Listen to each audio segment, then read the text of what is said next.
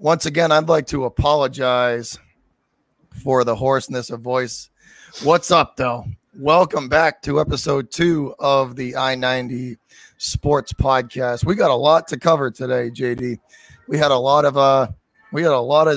of action go down, and I can't wait to get into it. And let's just jump right in. We'll kind of go backwards a little bit, and we'll talk about the Bears, Dolphins, and the Pats, Eagles first, and then we will bring in our special guest that we have lined up for the show to help us talk about some of the rookie quarterbacks. Sounds great, man. I'm excited. We got a lot to talk about today, so it's going to be loaded. Stay with us. Let's get into it. We got to see game number 2 of the preseason, and get a better look at some of the starters. They played a little longer this game, and hopefully by the next one we'll see probably a full half out of the starters. That would be my guess. They'll probably play them for a half in the last game, but I hope so. Let's get right into it. The Bears and Dolphins. We'll start with them first. Justin Fields, the future of your Chicago Bears. Future of the franchise, the future of the city. You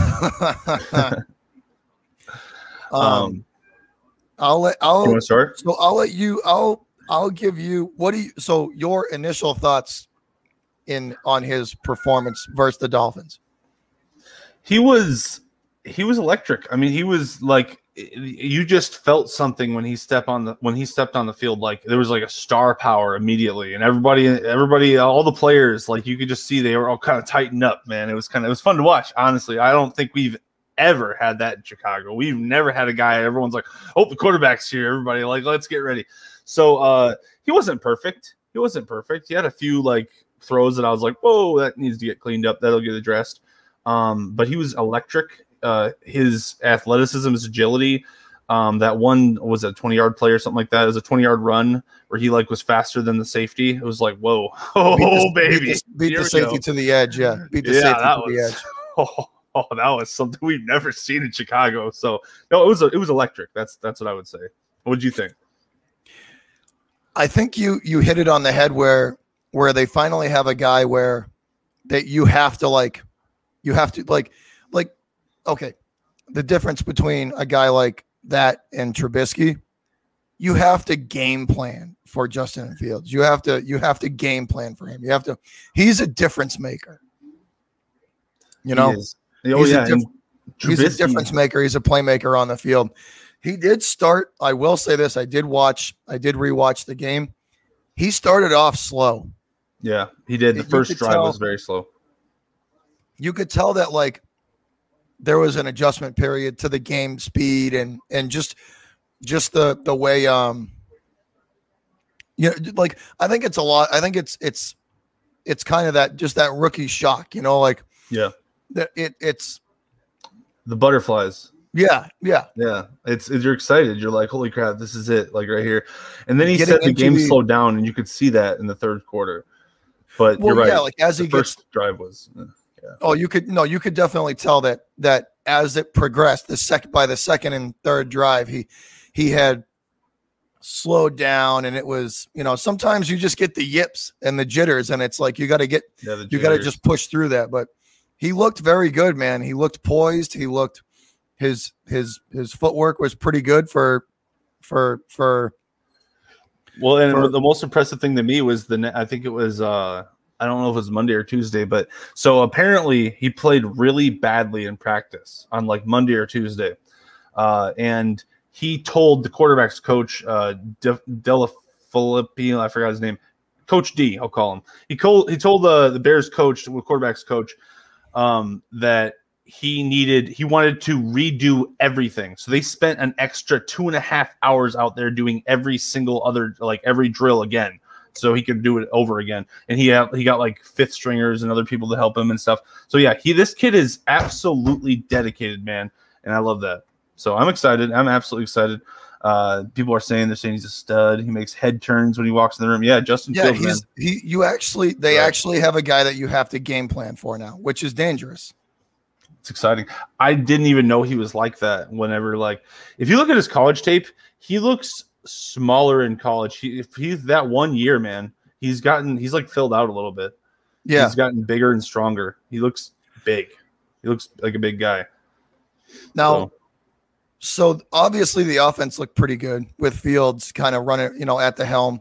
What did you think about the other end of the other end of it on the defensive side? Well, they're not really doing anything yet. Like, they're not really gonna go all out like the Bears do. Like, they're not gonna have Mac, go wild or anything. And they still don't even have a key. I don't think they have Hicks on the field, or if he is, he just got back on the field. I didn't see him. So yeah, I'm pretty sure he wasn't in the preseason. Yeah, no, he wasn't. And so they don't have a lot of their guys like ready to go. Eddie Jackson, obviously, he's been, like, people say he's had a good camp. Last year he was not as good as the year prior, so we're hoping for a bounce back year so he can become one of the best safeties in the league again. But I mean, I didn't see anything. I feel like they're running like a really basic scheme. So, I mean, nothing. I feel like I won't know anything about the defense until they're not really going to crank it up until week 1. Yeah, they're not going to go as crazy as they will. They don't want to show anything yet. I don't think. Yeah, because the Bears. Were you happy with how they played? Were you happy with how the defense did? I think we have some depth. Yeah, I like that. I think we have a few guys like just like at the line. Like, I see a lot of guys at the line that I've never even heard of, and I'm just like, oh, hey, turning some heads. You look pretty fast. Like, so that's kind of fun. Another thing I was very happy about was the offensive line play. I thought that was really good, very dynamic, very quick feet. I think that we something we struggled with is we had a lot of slow-footed offensive line, and like now I think we're getting a little bit like Matt Nagy knows how to draft them, knows how to work them. So it's good. You want guys who can move. You want guys who can move. With Fields, yeah. So it's exciting. I hear that. I'm waiting for the next game though. I think it's on today or tomorrow. Yeah. Either way, yeah. So tomorrow, I'm excited. I think. I'm gonna go. I'll double check, but yeah, either way, I'm excited. So the progression continues for Justin Fields. Absolutely. And now we'll head down I-90 back towards the East Coast, and I see we have our special guest in the house, Lawrence. I promise we will get to you. I have a couple of questions that I would like to ask you and just get your opinions on, and we can have you answer those. But so heading back into this time, the Patriots playing away in Philadelphia in the Link in a hostile environment. They go up there and they just absolutely just put a beat down on the Eagles. It was.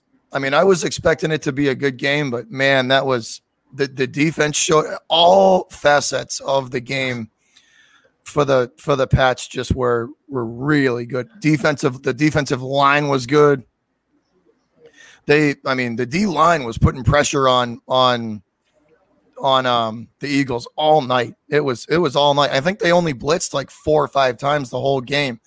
But the D line was getting it done. I mean, Chase Winovich had himself a hell of a game. The D line in general, the interior defensive line did really well. I thought Barmore did pretty well. And then the biggest surprise of the night for me was how the jump for Cam Newton from game 1 to game 2.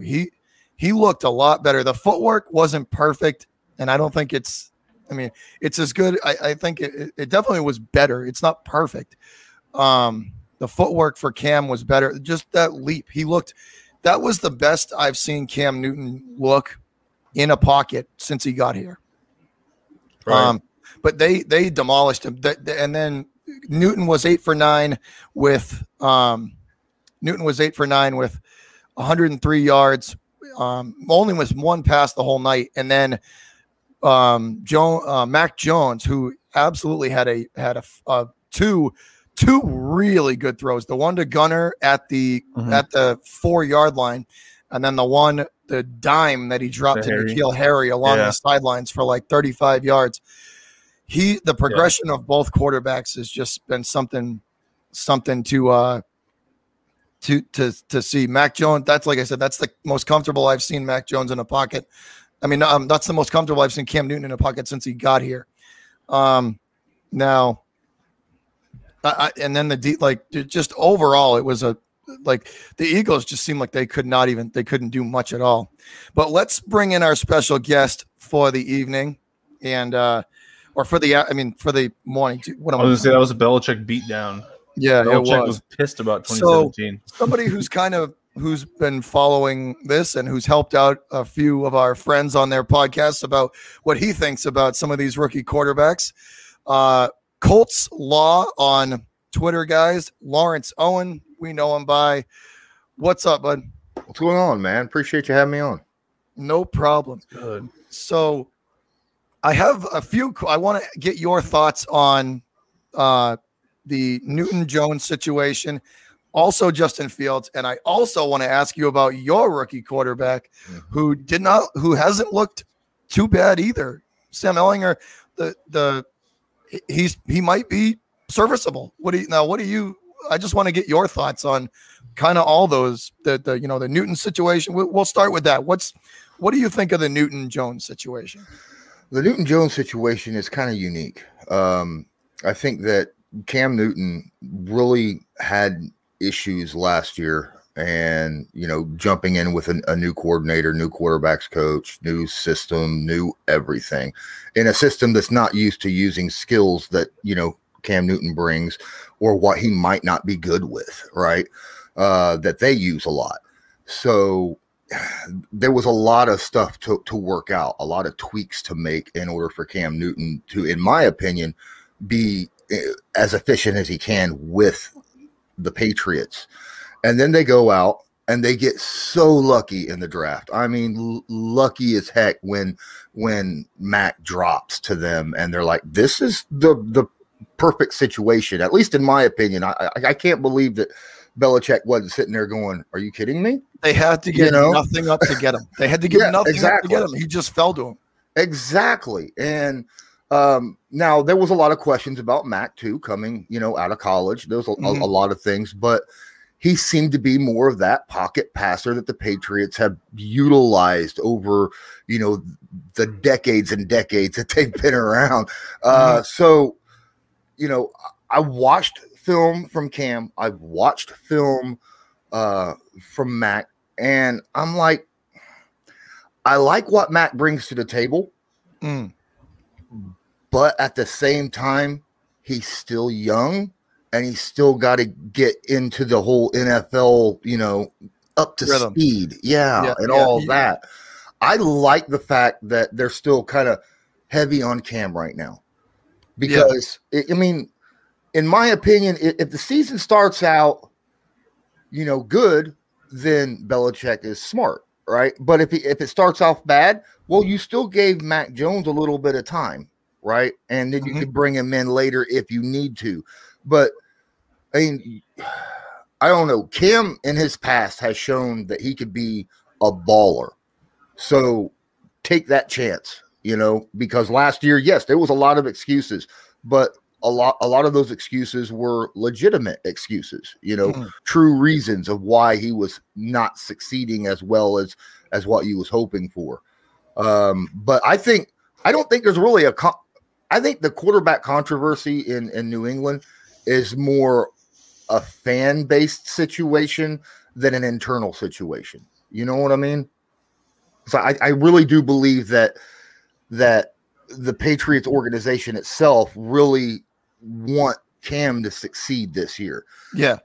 I mean, no, I think it's more of a hoping Cam succeeds or gets him to where they need to go, and then Matt can be that guy for the future. Yeah. Now, I said it last. I said it the last podcast we had the last week. And it's probably one of the best things I've heard out of the Boston media in like a long time, because I don't usually go with, what they kind of say, but they said it's easier to go from Cam Newton to Mac Jones than it would be to go from Mac to Cam, because if you start the kid and and he's not doing well, because the Patriots do not have an easy schedule this year. It's not that heart of the schedule, that week 6 to week 5 to week 12 is not, it's not easy. And if he loses 4 games in a row and looks bad, and they go back to, and it forces them to go back to Newton, and then that flip flop's never good. You have to time that transition perfect. Well, yeah, and on top of that, if you start Mac and he doesn't do well, and you have to bring Cam in, what does that do to his personal self? Up here in the clock. You know what I'm saying? Confidence. Yep. Yeah, exactly. And if you bring him in because Cam's not doing well, then there's no expectation for Mac, right? There's no expectation. It's like, you know what? All you got to do is go out there and play and get experience. Because we're already sitting in a bad situation because we've lost some. Obviously, they would have had to have lost some in order to bring him in. But on the flip side, like you said, they bring him in and they start out losing. What if they start out losing, bring Cam in, and then they start winning, and then Mac's in a bad situation upstairs, right? Up in here, wondering what in the world am I good enough? And that's something you don't want to have in any rookie player, especially a quarterback. There's two words I would use to describe Mac Jones: is swagger and poise, and you don't want to mess with those things right early on. Exactly. I agree with you. You got to use Mac or you got to use Cam early on. Save Mac. So now, Lawrence, have you got to see any of Justin Fields or no? I've seen a few things. I've seen I've seen what he said, and then I've seen a few plays, and I've seen obviously what the starting quarterback said about him. I didn't get to see the entire game because I'll be honest, I've just been incredibly busy and hadn't had a chance to watch it. So but I've seen some highlights. But do you think the building blocks and potential are there for him to do well?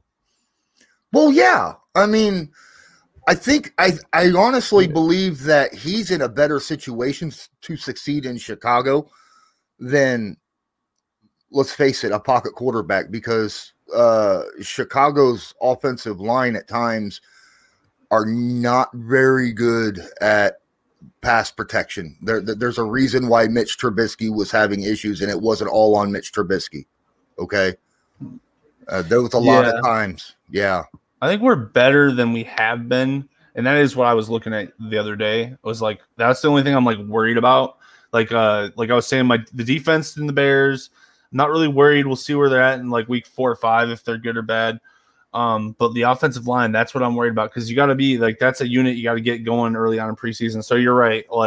They have been. And Trubisky, the thing about Trubisky, the reason why Trubisky wasn't our quarterback, why he wasn't right for us, wasn't all his fault. He's like a B- quarterback. But the thing with Matt Nagy is Matt Nagy wants someone with skyrocketing potential. He coached Patrick Mahomes, and he loved coaching Patrick Mahomes. So he doesn't want someone with limited potential with a ceiling that you can, hit your head on. So, but I agree. You're right that it's not all on Mitch. It's not the reason why we didn't win half the time. It was Cody Parkey's fault. That's what it really was. That's who it really. I'm just kidding. I think for the rookie quarterback to succeed in Chicago, they really have to establish a solid ground and pound game in order for him to succeed. They can get that going, which falls right into what you were saying, JD. They need to have their offensive line step up early. Absolutely early, in order for him to work out with Chicago. Now, I don't know. I haven't been watching closely the reports out there. Have they named a starter yet out there? Oh, for Chicago? Yeah. And it's Andy Dalton. It is Andy Dalton. Yeah. Okay. Yes, okay. They have definitively said Dalton will start. And Nagy has openly talked about the Patrick Mahomes comparison. He said, I want to use Andy Dalton like we used Alex Smith and kind of ease him into it. And honestly, Andy might be there all year. Some of these Bears fans might be raging by the end of it, and I'm prepared for it. I'm like, well, yeah, we'll give him as much time as he needs, the kid. Like let him get the whole playbook in there. Don't just like show flashes of greatness. No, I want to see everything. And if he's good by week 8, then put him in at week 8. But if he's not, then just wait a year, and it's no big deal. Then the next year he comes in, and he's Patrick Mahomes, and I'll take it, man. I'll take it. 50 touchdowns, No, that's another huge part of it too. You never really want to throw a rookie out there without knowing like most, if not all, like, or is confident with most of the playbook. He might not know all of it, but he's confident with, it's such a huge part of it where you don't want to leave a guy hanging out to dry because it can ruin him. It can and will ruin him. A problem with the Red Rifle that Bears fans see is the last few years he has not had an offensive line at all. None. Zero. I mean, last year in Dallas, like what, 80% of that offensive line was hurt. Yeah, and it was like all year. Yeah, everyone wants to run Dallas, backups. Everyone was injured. And then we all seen what he left, in his wake over in Cincinnati as Joe Burrow, had surgery on his knee. So, that's the kind of offensive line that the Red Rifle had over there. So even though I said, Chicago's offensive line is questionable at times, it's better than the both situations that he had in both those previous teams. And he's got weapons. Allen is a stud. Okay. Yeah. He is so much better than what he had in his last year over there, in Cincinnati, because was Zeke hurt. Oh, sorry. No, you're good. Now, yes, Dallas has good weapons, right? But Zeke's not necessarily. I think Zeke is a little bit starting to go ever since he's gotten his money. Ever since he got it just right. I mean, that's what it looks like to me. It's like that happens a lot. It's all about him, and not the team, and that worries me a little bit about picking him for anything like fantasy, But he had a down year last year too. Yeah, that's what I'm saying. Like a really bad down year. Now he had some weapons, obviously, like Cooper and all of them, CD, but if you ain't got time to throw in the pocket and you're a pocket quarterback, that's not a good situation to be in, right? So statue. like I said, in Chicago, that offensive line for either quarterback is going to be important, whether or not you're going to put your rookie in, and he's going to have to, you're going to have to worry about that ground and pound to let his legs do a lot of the work as well when you're doing RPOs and such. Any good running game helps out quarterbacks. Any good running game. Exactly. And then on top of that, you need that pass protection for a pocket quarterback, like Dalton, because Dalton let's not pretend.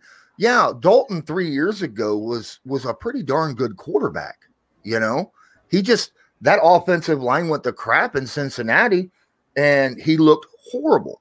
Then it went to, goes to Chicago, to Dallas, and I expected him to play well, but then that offensive line went to crap, and started getting hurt all the time. He had no time to throw the football. So I'm hoping that Chicago has got a lot of things worked out. I know they've been working. It's not their fault. It's not like Chicago hasn't been trying to fix their offensive line. I've noticed the moves. I've noticed the draft picks. It's just some of them just hasn't been working out to what they were hoping for. Well, Kyle Long, I mean, God. Yeah. No, that's ridiculous. The last 3 seasons, they've realistically been trying to do something about that O-line to help, and it's just, what was that? Their second and third round, I think they picked O-line, and both of them fell flat on their face. I think either last year or 2 years ago.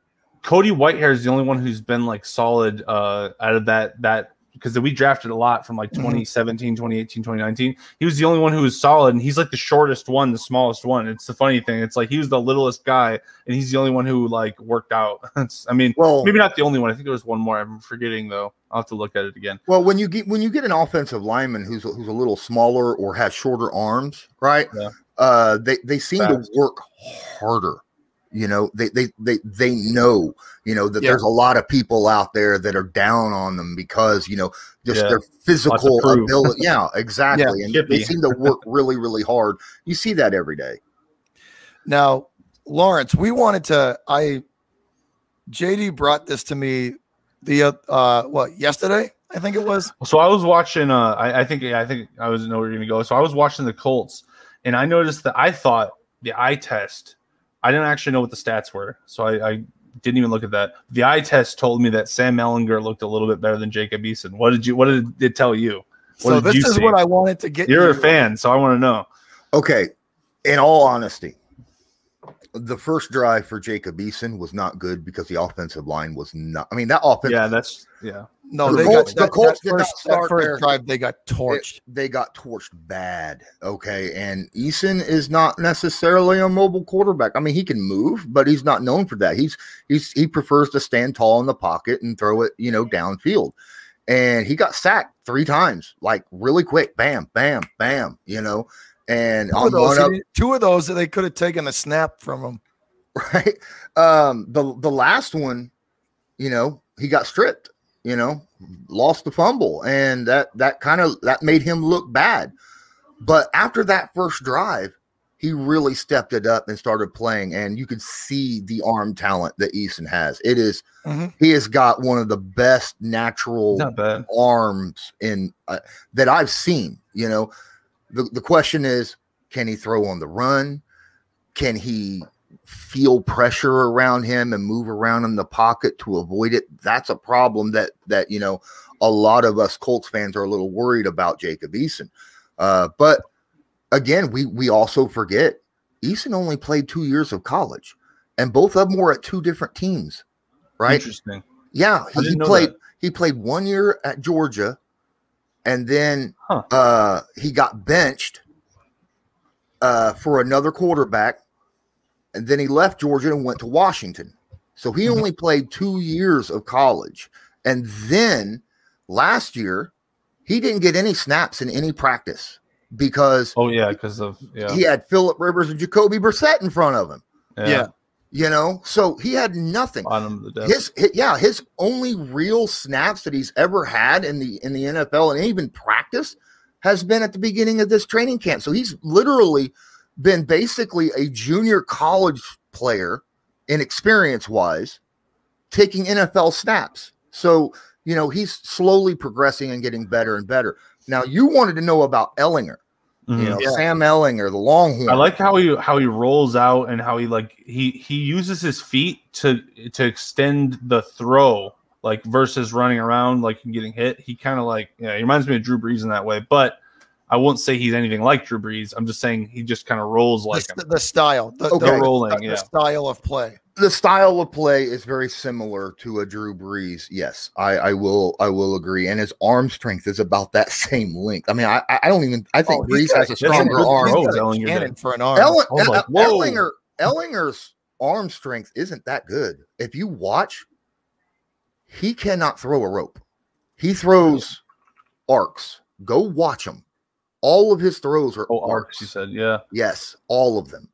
And so you're saying if he needed to make a bullet throw over the middle, it would be tough for him. It's very, very tough for him. Yes, that's the biggest. Two big downfalls on Ehlinger. I love his mobility. I love his pocket presence. I like that he seems to be able to break down a defense real well. Right. I like those things, and those things alone can get him a long career in the NFL. Even if it's just a backup, it's still going to be a long career in the NFL. The two things that I worry about is his arm strength, which I've already discussed, and his height, because he's 6'1", and you know, we talk about how he moves around in the pocket. A lot of times he's moving around in the pocket when there's no pressure, And I think it's because he's only 6'1", and he's standing behind. He can't see around these 6'6" guys' shoulders, right? So he's got to move around to see the whole field. And that has shown up in practice at times as well. So now I'm not saying that that's a detriment to him. There have been plenty of great Hall of Fame, quarterbacks that have been, 6'1" or 6 foot, or even today. I mean, you got guys like Kyler Murray and Russell Wilson and guys like that. But I mean, they have cannons to help them as well. They have the arm strength behind them too. So I do like Sam Ehlinger, and he will start today against the Minnesota Vikings. Really? I didn't know that. That's not an indictment. Yeah, that's not an indictment on Eason. This was planned out from the get-go. Frank Reich said that because Wentz was out and he wanted a good competition, he was going to start Eason week 1 and then Ehlinger week 2. And give them both about a half of play.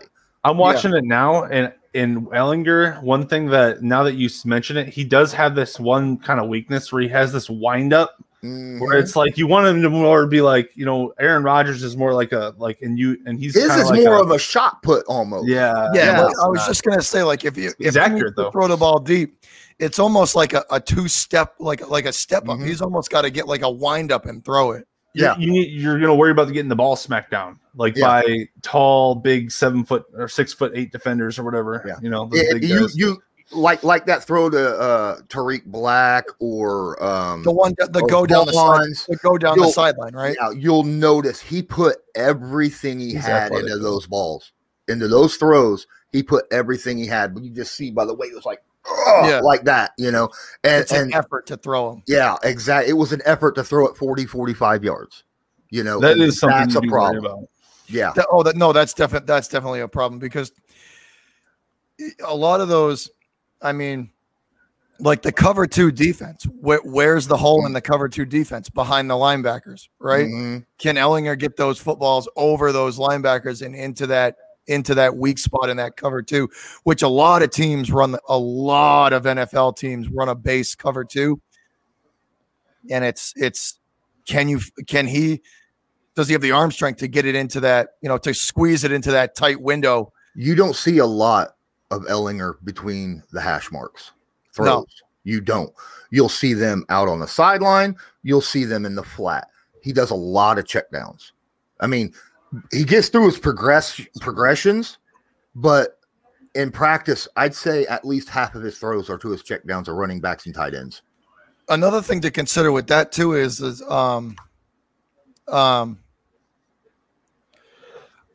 what is he going to be afraid to make some of those throws? Like, is he going to shy away from making some of those throws and check it? He could have an open guy in a cover 2 and know that he's open and still check it down to the running back out of fear of not being able to make that throw. I don't know, because Phillip Rivers never had an arm strength either, and he was never afraid to throw it down the middle because he had accuracy. Yeah, exactly. But it's about being able to lead your receiver and anticipation, knowing that guy's going to be at that spot in that hole, in that cover 2 before he ever gets there, and then deliver the ball, right? That is something that Ehlinger's going to need to show that he has that anticipation. If he can show he has anticipation to go with the accuracy and understanding breaking down a defense before the ball's hiked, then, like I said, he could have a really good career in the NFL. Yeah. No, there's no if he continues the progression and and just is able to, he doesn't all you have to do is just be all he needs to do is just be able to play at game speed. As long he doesn't need to, you know what I mean? Yeah, exactly. As long as he can adjust to the game speed, he'll be okay.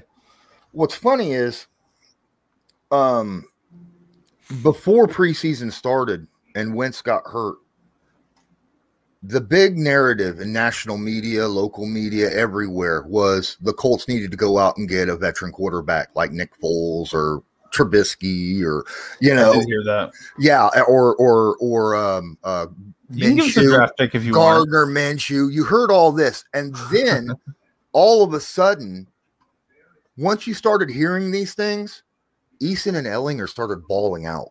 Yeah. Not just in practice, but, during games, like I said, the starting off, Eason, had those 3 sacks. 2 of those 3 sacks weren't his fault. One of them was he held the ball a little over 3 seconds, and got hit. But one of them was a rollout. And as soon as he got his head turned around, it was the perfect defensive call at the time. And it was an edge blitz, safety blitz, hit him right in the face as he turned his head around. Nothing he could do about that. But that's like that blindside. That's that blindside hit that Newton took last week. Like if they can't see it coming, they can't adjust for it. They can't brace for impact. That hit last week, Lawrence. I swear, I was like, I'm when QBs get hit like that. When QBs get hit like that, it's like I thought we were going to lose him for a month because he got like they got crushed. Well, when it comes to Cam Newton, he's not a little dude. Yeah, no, he's a big guy. He's not only taken a few hits, he's delivered some hits in his career. You know what I mean? Tackle him. It worries. Yeah, exactly. I wouldn't either. I wouldn't want to meet him in a dark alley. Well, maybe because really, I mean, he seems like a nice guy in real life. You know what I mean? He is a good dude. I'm sure he's a good guy. Nice guy. He seems like it. Yeah, on like his YouTube channel, he seems like he genuinely loves football, like to his like soul, his gut, and it just crushes him that he like can't do certain things in the pocket that he wants to do. And hopefully, maybe this year he can. Hey, I'm not that like I said, that's the most comfortable I've seen Newton look in a pocket since he got here. That last game was the most comfortable I've seen him look inside a pocket throwing a football. Now I know that there's a bunch. Now, since we're on the back to the New England topic, I know there are a bunch of Mac stands out there, and they're out there saying that Cam is the Mac stands. It's what they are, right? I like it. And they're out there, basically wishing Cam to do horrible so that Mac can go in. And how can you do that? How can you wish bad for your team? I don't know. I'm not a Mac stan, but I based a lot of my stuff just on what I saw. Like I based a lot of how I feel towards Newton on what I saw, and don't get me wrong, I'm what I saw last year, but I'm not afraid to give Cam credit where credit's due. That last game that he had, that was the best game he's had since he got here. Since he got here, that was the best he's looked in a long since they signed him. I tend to stick to just what the eyeball test, the facts, and just like until that game, he didn't look good. He looked uncomfortable throwing the football. When the Patriots asked him to consecutively throw a football for like let's say he had to throw 6 or 7 times in a row, he doesn't. He looked tense. He looked tight. The reads just. It just seems like a labor for him to do that. Now, we talked about this on the last podcast. There are some things that you can blame him for, and some things that you just can't, because he's been a 2-read and go guy his whole career. He's been a 2-read and go because that's what those athletic quarterbacks rely on, is that ungodly athletic ability where if they drop back 1001, 1002, and then maybe a half second and they go, they're just going to take their legs and use what the athletic ability they have. Now, those guys are usually 55 to 58% guys. You know what I mean? As you get older, though, that speed goes away. Mm-hmm. So what are you left with? A 55% accuracy thrower that makes 2 reads in a pocket and then kind of just loses composure. And they're trying to teach Cam that they're trying to teach him how to go from that second to third to, that's the toughest part, is trying to get that guy to stay still and stay in the pocket and make that third and fourth read.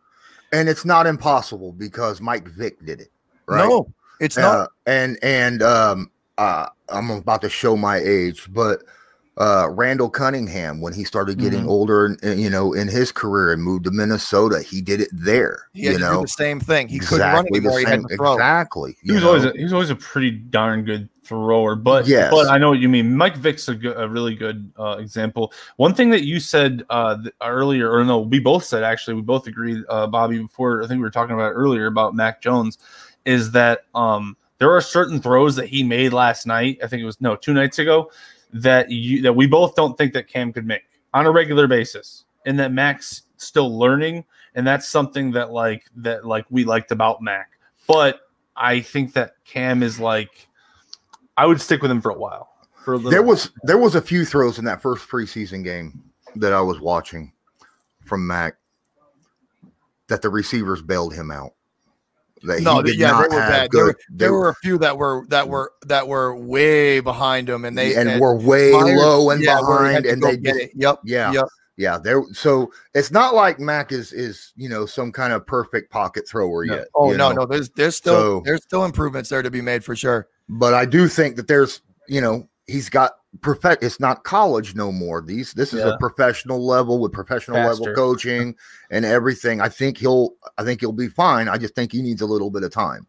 I'm just more worried about, yes, I get that you want Mac long term. You want to see Mac, and I'm not necessarily saying you there, buddy. I'm saying in general, a lot of people like Patriots that. Fans. Patriots fans. That's the long-term plan. That is the end game is to transition from Cam to Mac and just do it as smoothly as possible. And I would not want to wish ill on a player on my team to do bad. Mm-hmm. I would want them to succeed no matter what. Even if I want this specific guy to succeed, I would want someone else to succeed as well, especially if they are the named starter. You know what I mean? Hey, a Super Bowl is a Super Bowl. I don't give a crap who we win it with. I trust Cam at game speed. Hey, hardware is hardware, man. Who cares who brings it to you? Just take it and enjoy it.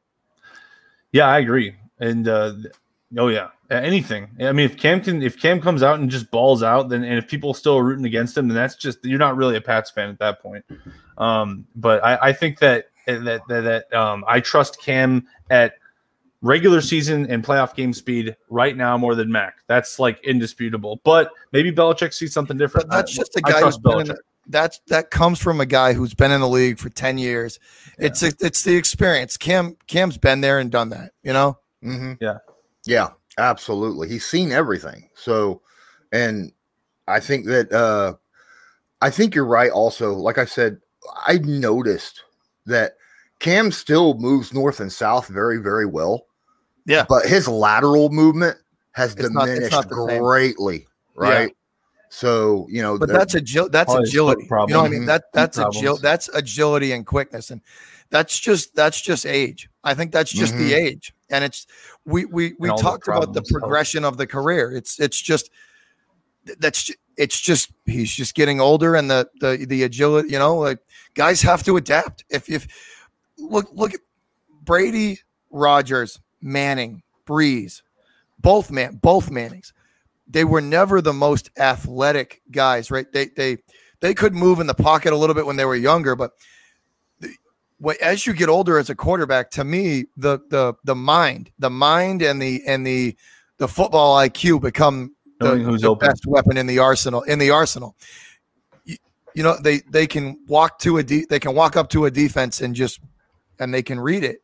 They can look up and read, and they can identify. There was 2 plays where really impressed me with Newton, where he walked to the line of scrimmage, identified the blitzing linebacker, changed the play, and put J.J. Taylor in a spot to pick him up and handle it. And that last year, Cam would have never been able to do that. Never. This year, it was done. He did it twice perfectly. So, I mean, that's a progression there too. So it's not like you said, it's not like it can't be done. It just needs to be drilled into him and how to do it. I think he was able to do it before he came to New England. It's just the playbook and everything is a little bit different. He didn't understand, what the audibles were and stuff like. He even said, if I remember in a presser where he said, there were times when I walked out there and had no idea what the play was, and that I had to pretty much just kind of wing it, and that you said that comes like week 8. Remember his comments? I still don't know the playbook, or week 8 or week 9 or something. He still didn't know the playbook.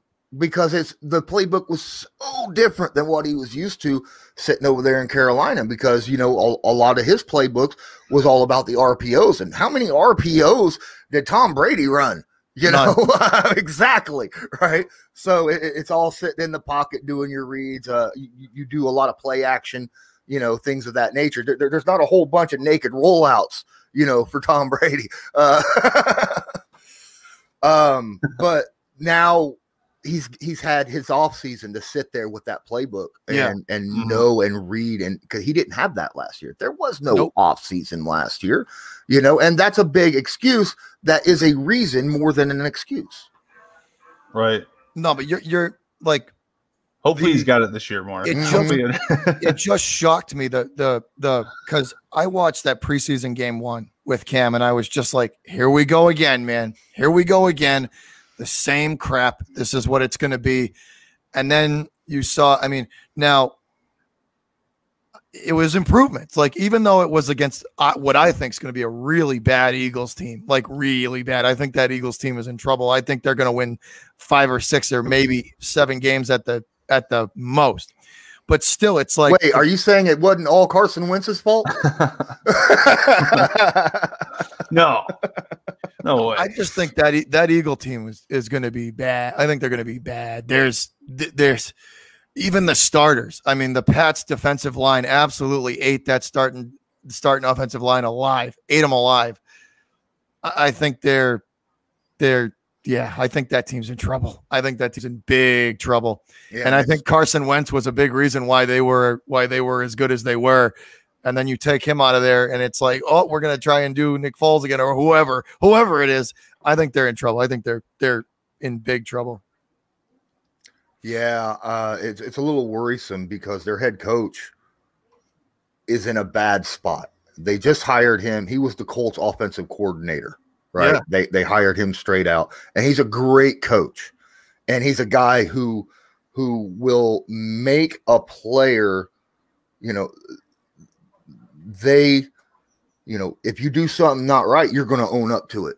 Right. Oh, yeah. And accountability. And the Eagles never had that before, with Peterson and all them. They didn't have accountability.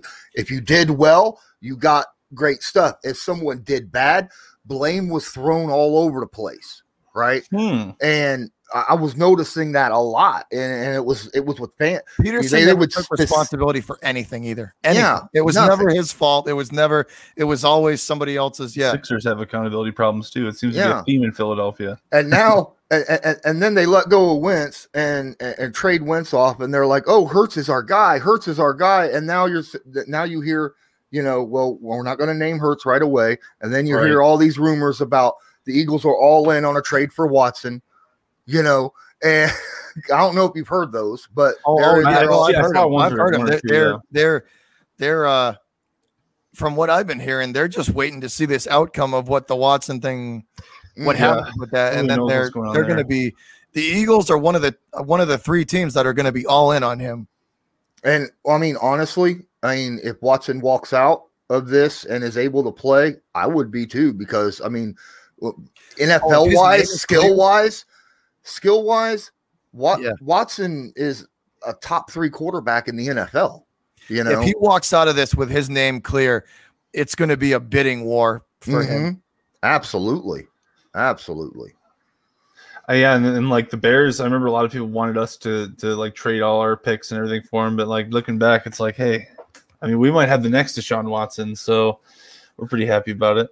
Can I ask a couple questions to you guys?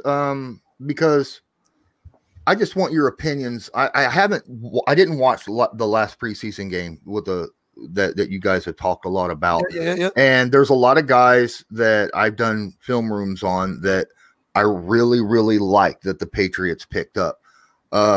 Now, there's no question in my mind. I said Jonnu Smith was the best free agency pickup, in my opinion.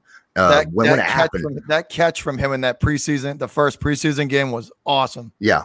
But the rookies, I got some rookies that I have a question about.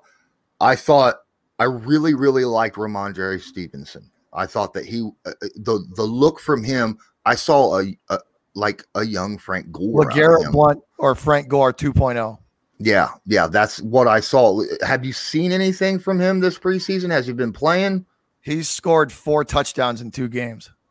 So, wow, you know. Yeah. And he had the first preseason game. They pitched it to him, and it was supposed to be a routine end around, and he ran 88 yards for a touchdown. Is Harris's job in trouble? No, I think they're going to platoon them 2 back and forth. Because I think Harris has more stamina than Stevenson, just because Stevenson's 240. Yeah. Oh, yeah. I know. He's 240, 238 pounds. Then what's going to happen? Then what's going to happen with Sony? Right now we have 5 running backs in the running back room. And they're all going to play because it's the Patriots. And it wouldn't surprise me if they rolled with 5. It really wouldn't. It wouldn't surprise me if some like bubble receiver got cut over guys like well, Brandon Bolden is a special teams like guru. You know, like he's a Pro Bowler on special teams. Like and that's a lot of that stuff Bill puts a huge value to. So JJ Taylor had the most yards. He had 93 yards. Yes, in against the Eagles, the most out of anybody in that running back room. It wouldn't surprise me if they rolled with 5, or I think the odd man out is going to be Sony Michel, simply because JJ Taylor's got the youth and he's healthy. Sony he had knee issues last year. He's just the reliability factor could put him on the outside looking in. And JJ Taylor can also catch punts. That way they don't have to sacrifice a receiver or somebody from another position and put them in harm's way catching punts. Taylor can do that. Stevenson also plays on the kickoff. He also these guys with versatility, I think, are going to win out. The young guys with versatility, I think, could beat out some of these guys that are second and third year guys that are on the bubble. Like I want JJ Taylor on the team. I think the kid's explosive. I think he can give James White a breather when he needs to. I think they can platoon him and James White in on passing downs. And I call him Mighty Mouse. I love him. I want him on the team bad. I love when people call running backs Mighty Mouse. What's up? I said I love when people call running backs Mighty Mouse. It's hilarious because they're small. Well, the other rookie that I had a question about, and I did a film room on just about every rookie for the Patriots because what did you think about the defensive ones? Coming into the draft, I thought Christian Barmore was a huge ad. I didn't know how he's going to play. For him, Lawrence, I think is like a Will Fork 2.0 if he continue. I think he's got more mobility than Will Fork. I just think he can play that role. That guy that's going to suck up blockers.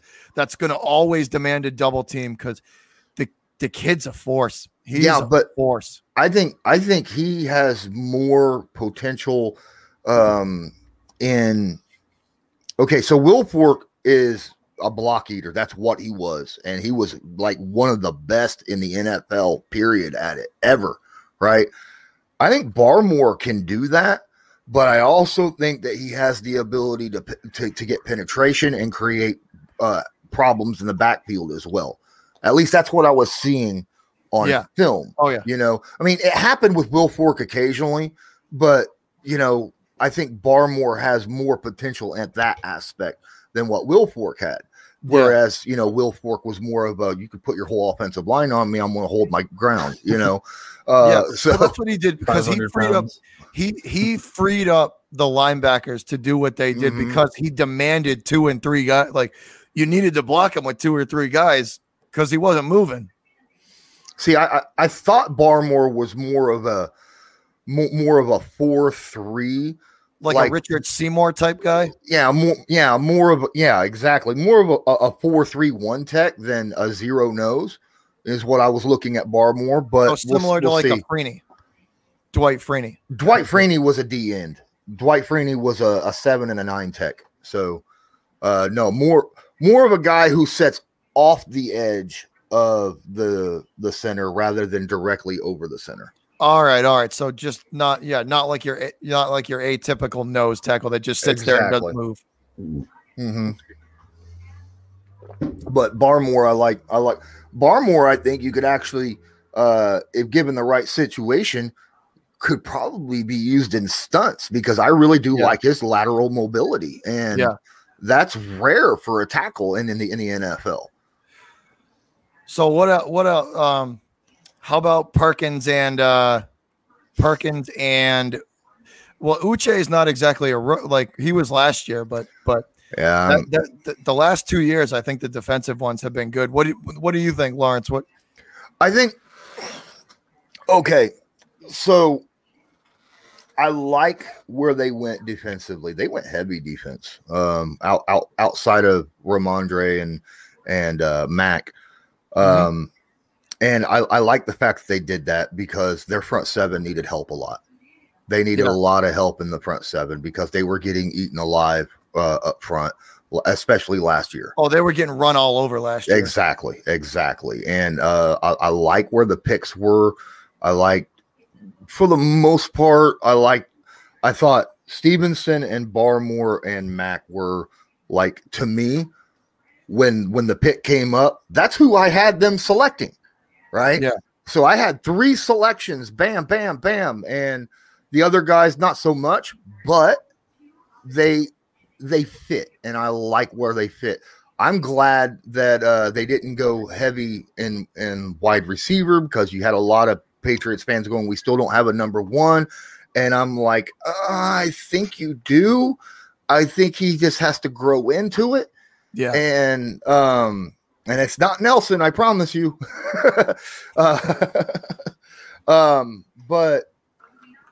I think the Patriots are going to be a well-rounded team.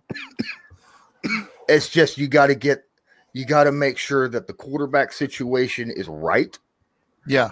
That's a big deal. And I think that right now, I mean, your tight end situation is are you going to get some of these guys back soon? According to reports, they should all be good to go by week 1. They should all be good to go. Okay. It's minor stuff, minor little stuff that they're kind of like with the Colts injuries. All of them are, week 1, just minor, week 2, and something like that. They're not willing to push it in the preseason. That's what it is. It's like, let's just let them heal, and we'll go in week 1 like they're not going to push it. They're not going to push their luck. It's the preseason. They don't absolutely need them to play. They'll be Smith and Hunter Henry will be all right for week 1. They'll be good to go. Yeah, I don't know when they grabbed Hunter Henry and paid him the amount of money. I get that there was a love affair there, but I thought Jonnu Smith was the man. I thought Jonnu Smith right there, that was a perfect grab. But no, I see where he says in the chat, I'm lying to your face. Yeah, I'm not. I think Jacoby Myers is the number 1. No, I think he is. I really do. He will be. I did a film room on Jacoby Myers. Try and get him to fill that Julian Edelman role this year. They're going to try and get him to fill Edelman's role.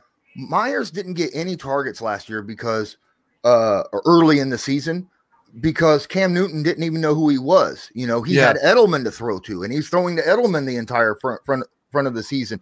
Edelman goes down with injury. All of a sudden, he's looking around the field looking for the guy who's open. Myers was always getting open, always making plays in the second half of the season. And, if you don't believe me, go check out my film room. I mean, it is what it is. And I think that I think I said it before the preseason started. I said it right at the end of last year. I think Myers is going to take that number 1 receiving spot for the Patriots this year. No doubt. I think Myers will be 1. I think Aguilar will be 2. Myers will be 1. Aguilar will be 2. Bourne, and then Bourne and I'm losing the name, but they'll fight for a third spot. But I think Cam's go-to targets are going to be Henry and Jonnu. I think we're going to see something really similar to what Baltimore does with the 2 tight end set, heavy run, Well, he likes Greg Olsen, so if you can get that's what I think. Yeah, I think Cam's favorite targets this year are going to be the 2 tight ends. I think Jonnu Smith and Hunter Henry are set to have big years.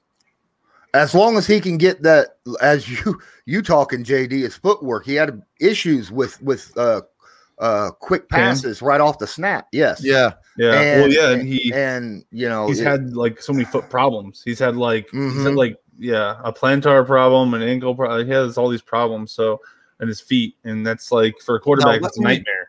Let me run a scenario. What if they platoon both? What if both guys are good enough to play? And then they're not going to win that many games. What if they platoon them both back in? What if we see both quarterbacks? Like Mac and Cam. Cam Newton plays first, second down. And, I don't know. And it's coming. Then would it work? There's a saying in the NFL. I know what he's going to say. If you have 2 quarterbacks, you have no quarterback. You have no quarterback. Yeah, I've heard it. Yeah, that's what they used to say about the Saints last year. Yeah, that's true. If you have 2 quarterbacks, you don't have any quarterbacks. That's a fact. It's so true. What else is on there? Let's see the agenda. I appreciate you stopping in though, Lawrence. Appreciate it. Hey, not a problem, man. I'm just glad I woke up in time. I'm a guy who's up really late, and I generally don't get up too early. Most of my shows I record, anywhere between 2 p.m. Eastern and later. And when you hit me up, it's like, I'm gonna start this up around 10 a.m. and I'm like, yeah. The only time I ever get up before 10 generally is when I'm heading out to training camp, because that's reporting, That's awesome. See, 9 or 10 a.m. is sleeping in for me because I get up at 4 a.m. So it's like that's 6 extra hours of sleep for me. My body's like, yeah. I've worked before I started doing this full time. I was a third shifter for 15 years. So there you go. Yeah. But yeah, daytime sleeping is like nice. So anyway, but yeah, it's great to have such a thorough perspective. We were talking about the Colts, and then I'm glad he brought you in. I love it if you came because you're on the I-90 with that's right along the road, man. The corridor too. Yeah. So you're right on here. This is the I-90 podcast. And I cover the Colts, but man, I cover the entire NFL. I'm a football fan, guy. Yeah. I watch and keep track of everybody. So yeah, definitely. So how can they? So you're at Colts Law on Twitter, right? Colts _law. Yes. Colts _law, and then on YouTube, it's Colts Law, right? It's I have it. It's up. Lawrence Owen. You can type in Colts Law and find it, but it's Lawrence Owen. All right, so yes, Lawrence Owen. I got my notes on. But thanks for the time, man. I appreciate it. Appreciate you sitting in with us. Hey, not Everybody a problem. Subscribe man. to Lawrence Owen. Get those notifications. I love having you guys having me on. You feel free to hit me up anytime you want me to come on and give some opinions or whatnot. Absolutely, man. We look forward to it. Awesome. But it's definitely going to be interesting watching the progression of some of these guys and seeing if they can, because JD, you said it before. Quarterbacks don't. It's tough for them to not all. Not all the time do they pan out. That was my argument. People were saying that Fields wasn't going to work out because Ohio State quarterbacks don't always work out. It's like, dude, quarterbacks don't work out in general. Like across the board, it doesn't matter where you went to school. Everyone's like, quarterbacks are good. Like fail before one hits. Yeah, exactly. Just remember, Ryan Leaf. They were really thinking about taking Ryan Leaf over Peyton Manning with that first pick. Okay, so what's his name? Whatever the guy from the guy after Peyton Manning at Tennessee. Yeah, exactly. T. Martin, dude. He was so good in college. Everyone's like, oh, he's so much better than Peyton Manning. He's so much better. He gets to the NFL, he sucks. It's like, right? Dude, look at how high they picked a guy like Blake Bortles. Yeah, Blake Bortles is another guy. Tons of talent, but the guy from the Raiders figure it out. Who decided to eat cheeseburgers out of the NFL. Oh, God. Eat himself right out of the NFL. Yeah, he was doing more than eating cheeseburgers. He's sipping other stuff, too. Yeah, I know. Sipping on stuff. Yeah, I mean, it happens. Some people just don't have the mentality to make it in the NFL. And Crum says Trubisky's a bust, but I don't think Trubisky's a bust. Well, He's just limited. think it's a multitude of stuff. Like you need the mentality, right? And a lot of I've played football for a long time. Like I played it for a long, long time. And it's like you could the jump from Pop Warner to high school. That's a talent jump. Then you take the best of the best in high school and they go to college. And then that's from college. You don't understand. There's like a lot of people. Oh, I do know. You have to put it into perspective, right? There's 320-pound defensive linemen, nose tackles, and D tackles, right? That run 6-second 40s, right? 6-second 40s for a guy that weighs 320. The guys. The game's faster. That's what I mean. It's just so much faster. That guy chasing you is just as fit. Like if you're one of those athletic quarterbacks, or if you're a quarterback in general, that guy chasing you is just as quick as you, if not faster. So it's like it's such a massive talent jump every time you move up every time you make the stage bigger. It's absolutely a massive. Aaron Donald can talent jump receivers in a foot race. The NFL, people don't realize the NFL is the best of, even on the worst team in the league, the NFL is the best of the best for college players. That's the best of the best. And it's not just college; it's national. I mean, you got guys coming from, Europe and stuff coming in international here, markets too. It's those guys too. Yeah, Africa. Yeah, Ottawa. Yeah. Remember him. But hopefully Quiddy Pay. Yeah, Quiddy Pays from Africa. So it's crazy.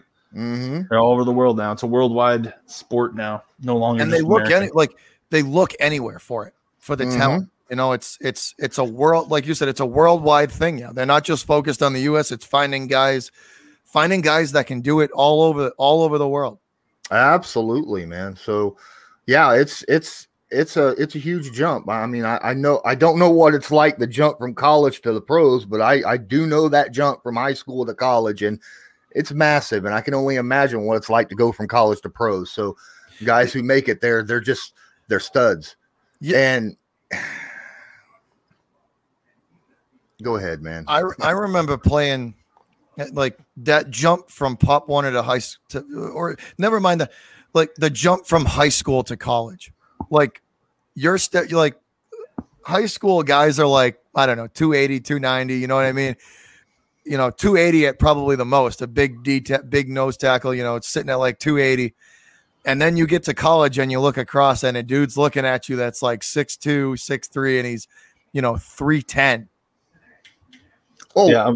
The biggest thing with me with college is like, you're like the star of your high school team. You've made all state, right, at your position, in high school. You go to college and you look across from you and you see this guy playing who's, a sophomore or a junior, and you're a freshman walking in, and you're just like, I might not make this team.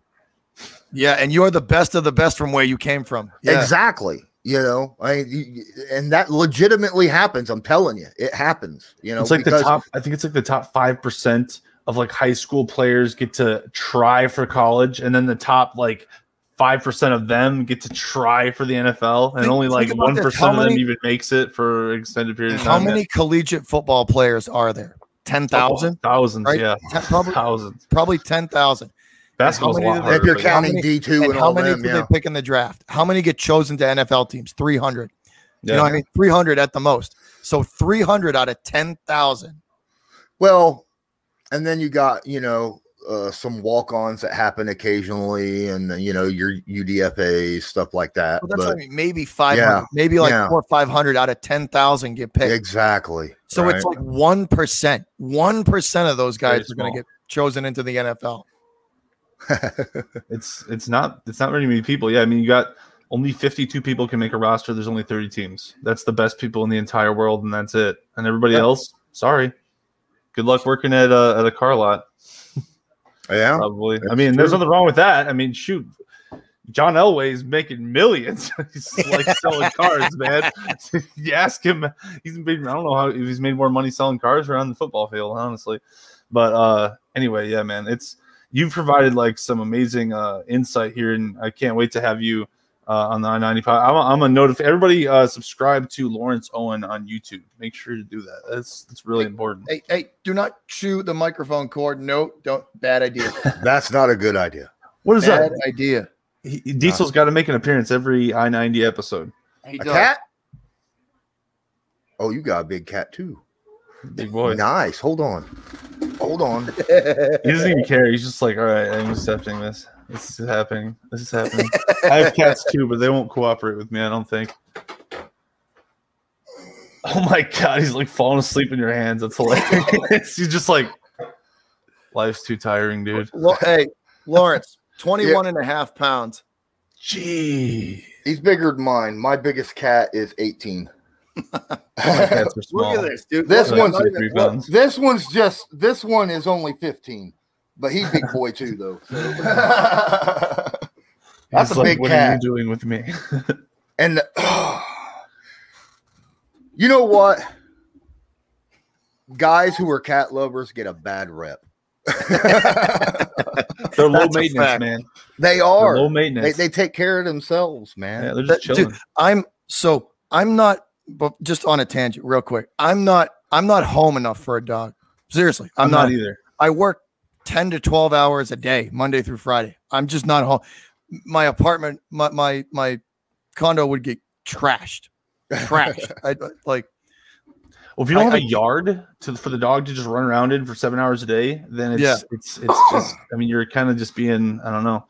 It's not good for the dog then. But I appreciate you coming on, man. I really do. Thanks for the time. Thanks for the insight. Much appreciated. Hey, not a problem. Like I said, man, anytime you want to have me back on, just shout me out. Give me at least a day's notice, and then you generally good to go. I'll try to find some way. So yeah, I'll definitely give you a heads up for sure.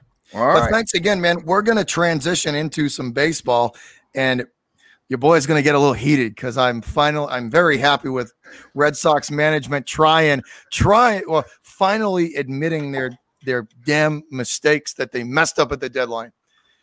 But thanks again, Lawrence. Yep. Much appreciated, buddy. Always good to work with you. I will definitely be in touch. We'll have you on. We're definitely going to have you back, bud. All right. Have a good day, man. You take it easy, brother. Tell Lawrence. Later, man. All right, you're gonna go on a Red Sox. He said we need a catnip sponsor, Jorge. I agree, or is it George? I'm not sure. So people go by both. So we're gonna transition into the Sox now, guys. Thanks again to Lawrence for coming on. Much appreciated. That was he's a great football mind to have on. He is. Yeah, he's giving us all types of information. It's awesome. So let's transition into some baseball. Now, I don't know if you saw JD, but there's an article out that on multiple different platforms now. Red Sox management upper management has admitted their mistakes. They have said they've basically admitted that. Let me bring the article up. Hold on, let me bring it up. Yeah, they basically said if the Sox don't make the postseason, it's on us. Hey, at least you can admit it. That's I mean, that takes a lot, honestly. So the Red Sox management comes out and they basically say if let me try and find it here, guys. I apologize. It basically says that if the Red Sox do not make the playoffs and they continue this tailspin, that it's on us. And you know what? That's They didn't point fingers. They didn't They didn't like just shrug it off and say, "Oh, whatever." That's what they didn't shrug it off. They didn't. They realized that they were stagnant. They realized they were stagnant, and they're owning up to it, and that's good. I mean, they have a loyal, strong global fan base, so they need to be transparent. In my opinion, it's the global fan bases that aren't transparent. A lot of those guys a lot of those fan bases end up stagnant, or they're made fun of a lot. I'm not trying to say just the Cowboys, but a lot of times the Cowboys are made fun of for that reason, is because Jerry Jones is kind of goofball, and you never really know what you're going to get with him, and he's not very transparent. So, I mean, I guess he is transparent, but it's in a very goofy way. So that's and if you are transparent and you're doing it in a very professional way, like the Red Sox seem to do, I mean, that's good. And George Rubio says, after hearing the outrage coming out of Boston, they admitted that. Yeah, that's exactly. That must have been what it was.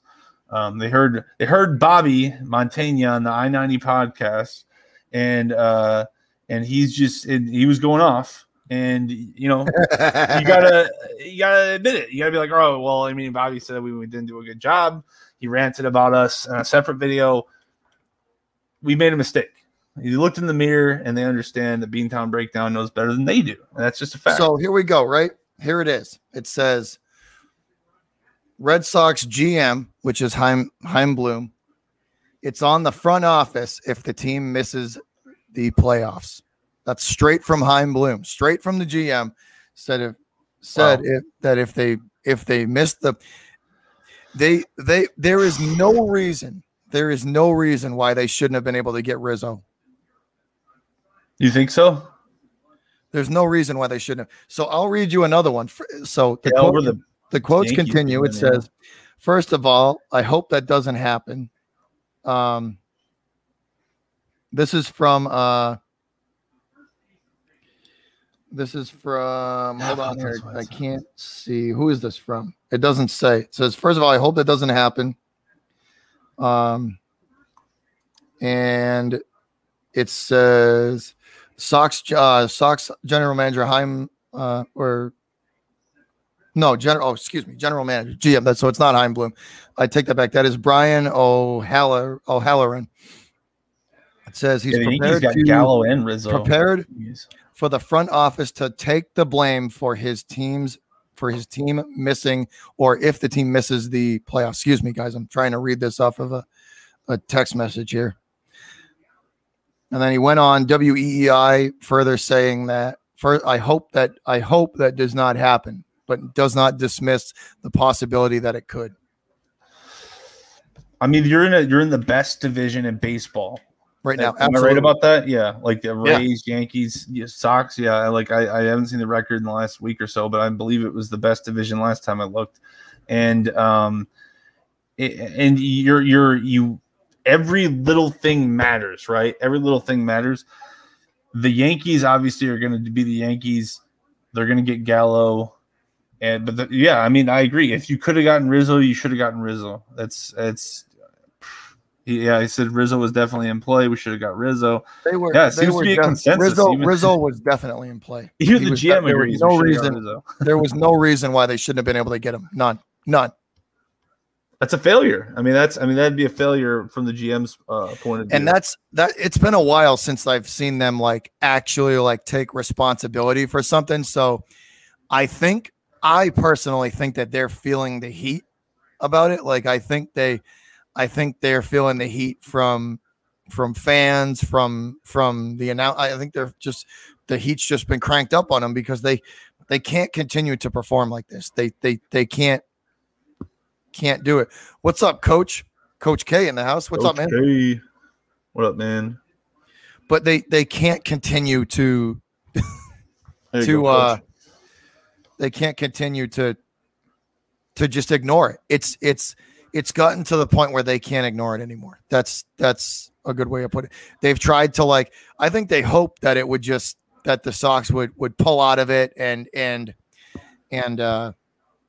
just continue their their winning ways, but it really did take a toll. So to see somebody in the front office finally being like, someone in the front office, it doesn't have to be Heimblum or Henry, but somebody in that front office, the GM. I was about to ask, was it Henry, or it wasn't Henry though? Who said that? No, it wasn't John Henry or Heimblum. It was Brian O'Halloran. He's going to get fired for saying that. Is he not? The Boston Red Sox general manager. About your bosses, kind of, are you not, or no? Is he on their level? No, he's not on their level, but he is saying it. He's not like Heimblum and Henry, but he is. But if what that tells me is that Heimblum and Henry feel the same way. Oh, okay. Or at least Heimblum. So? If the GM is, he's not talking negative, like he's not talking behind his back. No, I think he's just. I think he's just saying the facts. I think he's echoing what upper management is feeling. Hey, he said you don't manage the Red Sox, the Yankees the same way you manage. Yeah, that's exactly true. Well, when you got all that money, that was like the take I had last time. That was the take I had last time. It's the take I had last time was you're worth like $3.5 billion. Like, just crazy. Sacrifice the 500,000 or 600,000. Like, that's what it like. That's like let's be honest. That's like 5 games. You know what I mean? Like, that's like 5 games for them. You know what I mean? Like 5 revenue games for them. That's So you're telling me you're not willing. That's like it's a confidence thing though. Like, that doesn't bode well for like you're going to tell me that you're not willing to sacrifice the income of 5 games to go win a World Series championship. Like, come on, like, what's that say? Like, we're the Boston Red Sox. We're not some low level team like the like the Brewers or some team that doesn't put a lot of fans in the stands. No, yeah, I know what you mean though. It's one of the top 5 franchise. Well, it's one of the top 10 franchises in all of American sports. Yeah. So across the board. So like, if you're one of those big franchises, you expect to make big moves when you need to, or when you're close to a championship. So you make the moves you need to win. And we'll see what happens. Maybe it's all about, we talked about it, I think last time, it's all about getting hot at the right time with baseball. Momentum. We'll see. Yeah. The momentum carries you so far, and momentum it's like a wave. It can crash or it can keep on going. We'll see what happens, but I agree that if you are one of those franchises and you do have the payroll that you have, then you should be getting every single guy possible. You should be like the Dodgers and Yankees, just cashing the F out. And the Cubs, they do cash the F out when they need to, but the Cubs know that they're trash right now. So we've accepted. There's a, like you said before in our, in episode 1, there's a fire sale going on over there. Now, do you think they're just trying to get collateral for the draft and they're just rebuilding? Yeah. I was just going to say rebuilding the youth and the farm system, and just kind of like plan for 5 years down the line, 3 to 5 years down the line. What I think is that they don't believe that they had neither the hitting nor the long-term pitching to make a serious run.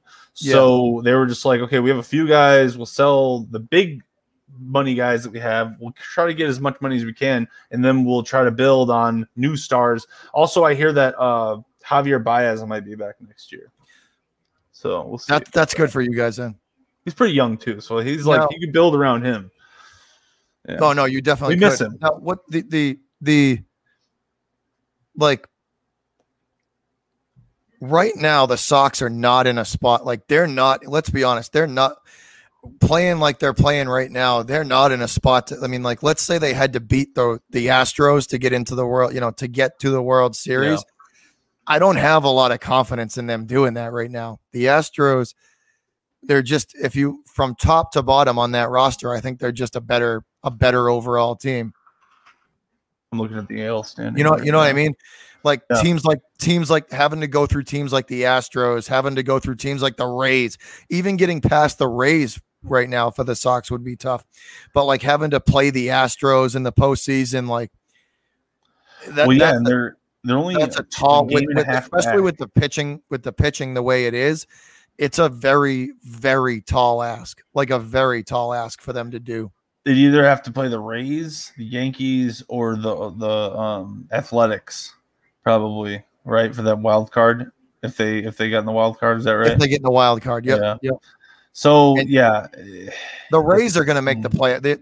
There's just it's a tall ask right now for them to stay in contention. It's a tall ask. Yankees are on an 8-game winning streak. My God, 9 of the last 10. Jeez.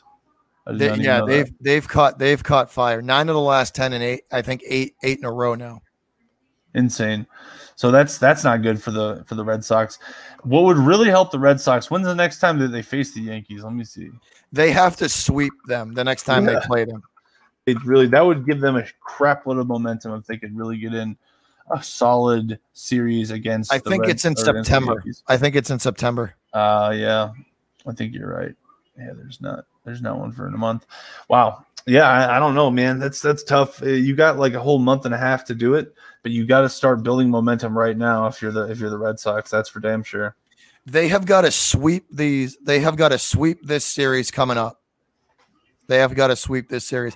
They should absolutely beat this Ranger team every night. They should beat this team every night without a question. They're the better team. They got better talent. They should absolutely do it.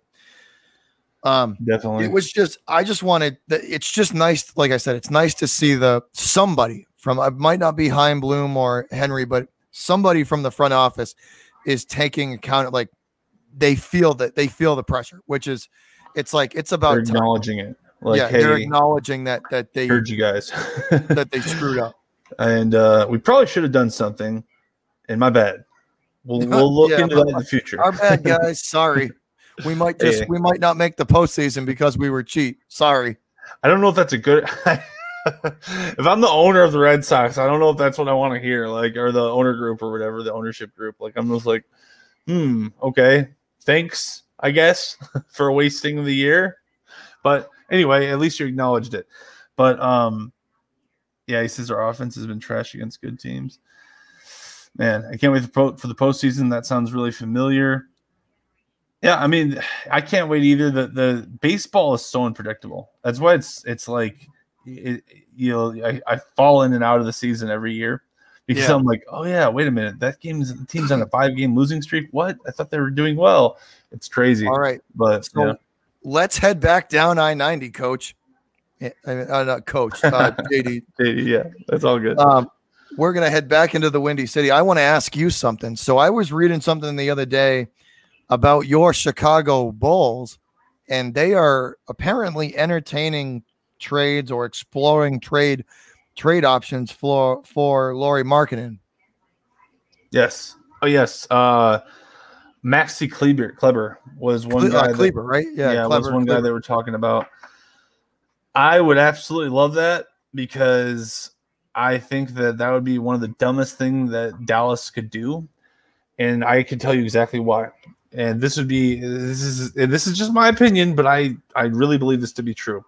After watching both Maxi and Lowry, I can tell you, like, for like years actually, both of them a lot because I've watched both. I've watched a lot of Dallas games. I watched a lot of Bulls games, so I have seen both of these guys play extensively a lot. Maxi is a much better overall modern player for today. Lauri Markkanen is a very, very, very poor man's, like a broke man's Dirk Nowitzki. Like, you give him the ball and he can maybe make something happen sometimes. He can make some shots. He is okay down low. He's okay kind of like with the hook shots and the passing, and he's a solid player. But Maxi Kleber is like a 6'8" Robert Covington type of 3-and-D. Like, he guarded Kawhi Leonard well. Like, he didn't overwhelm him, but he gave him problems. Kleber's defense is much better. If you're a Bulls fan, I want him. As a Luka fan, I'd feel bad giving Luka Lauri Markkanen. I would feel bad because Luka's going to give him the ball, and then Lowry's going to start dribbling, and Luka's going to be like, "What are you doing? Shoot it, you idiot!" So it's going to be bad for Luka if he gets Lauri Markkanen. I'm going to be very sad. That would be a good pickup for the Bulls, though. The defensive side, Kleber is very good. Lonzo to Kleber would be money because Lonzo's he's gonna drive and then whoosh, Kleber's wide open 3-point shot. And Kleber can shoot the mid-range jumper really good. He's a great shooter. He kind of reminds me of Danilo Gallinari, only he's bigger and plays better defense. Can't shoot as well as Danilo Gallinari. Gallinari went nuts sometimes, but he's got that jumper shot where he can shoot from the mid to the 3. No, I like him. He's tall. He's big. He's tall. He can shoot. He's French, and they came in silver this year. French are really good basketball players, man. You got a lot of good players. There's a lot of guys coming out of France now that are very good, very good. Yeah, it's crazy. But I think that would be a great play for or a great trade for the Bulls. So I have completely mixed feelings about it. As a Luka fan, I don't like it. As a Bulls fan, I absolutely love it. So because it would hurt. It would hurt Doncic losing. I think that would be crazy for Nico Harrison for to be his first trade. To be his first trade to trade Maxi Kleber, a guy who Luka has a lot of rapport with. That'd be just nuts. But he said, I like Kleber. I would trade for Markkanen. You would okay, so Karam thinks that he would trade for Markkanen. See, this is really like a point of opinion. Like as a Bulls fan, I don't like Markkanen. I think Markkanen is too slow. I think Kleber plays the game at a quicker pace, and I think he would fit that. I think the Bulls are going to be up tempo with what they got now, and I just don't think Markkanen fits that because I think he's too slow. I think Kleber would fit that style of, at least to me, that's how I think the Bulls are going to play. But I mean, you're a Bulls, you know the Bulls better than I do, but that's how I think they're going to play. So I think Kleber would fit better. What I'm kind of mind blown about is that this is even I'm sure this has to be the Bulls camp floating this. It has to be. Who even want? I'm not even trying to be a jerk to him. He's an okay player, but who even really wants Lauri Markkanen right now? Does anyone really even want him? Dallas actually wants him. I don't believe that. What's his market? What's his market? Yeah, what's his market? Kleber's market. All 30 teams want Maxi Kleber at that money that he makes. He makes $8-9 million. Let me double check. I think it's 8 or 9, something like Kleber, that. It's not a lot at all. A 3-and-D guy who's 6'8" at $8.9 million for 4 years. What? you want an unrestricted free agent that you have to pay, who may be slightly a little bit more talented than Kleber overall, but doesn't play the same style and doesn't play them as efficient of a style as Kleber does? I think that's insane. That's absolutely nuts. Felicio, we can't trade Felicio. I believe we cut him. Pretty sure he got cut. You would have to release him. You'd have to cut him. I'm pretty sure we already traded. I'm pretty sure we already did release him, but I don't know. Let me double check that. Actually, I could be. I think you would have to cut him, right? What's up, Damian? But yeah, no, I don't even understand why in the world the Mavericks, if they do this, that'd be a one solid step to losing Luka Doncic long term. That'd be a solid step forward to losing him. But hey, come to the Bulls. Join your friend Maxi. Come on, come to the Bulls. Forget it. I don't need to even have this Dallas jersey anymore. Can you imagine Luka in a Bulls uniform? So great. Oh, I can't imagine. Luka, Lonzo, Maxi, Vucevic, Levine. Yeah. Oh God, we'd win. Oh, we'd win, dude. We'd win. We'd need one more defender, and we'd win. We'd win a title for sure. If we just had Luka and one more defender, wing defender. Oh God. That'd be so good. Man, this is exciting. What a great podcast so far. Man, this is awesome. All right. What's the next topic? We got Robert Williams. Yeah. Or no, we're not doing that yet. Are you going to do something else?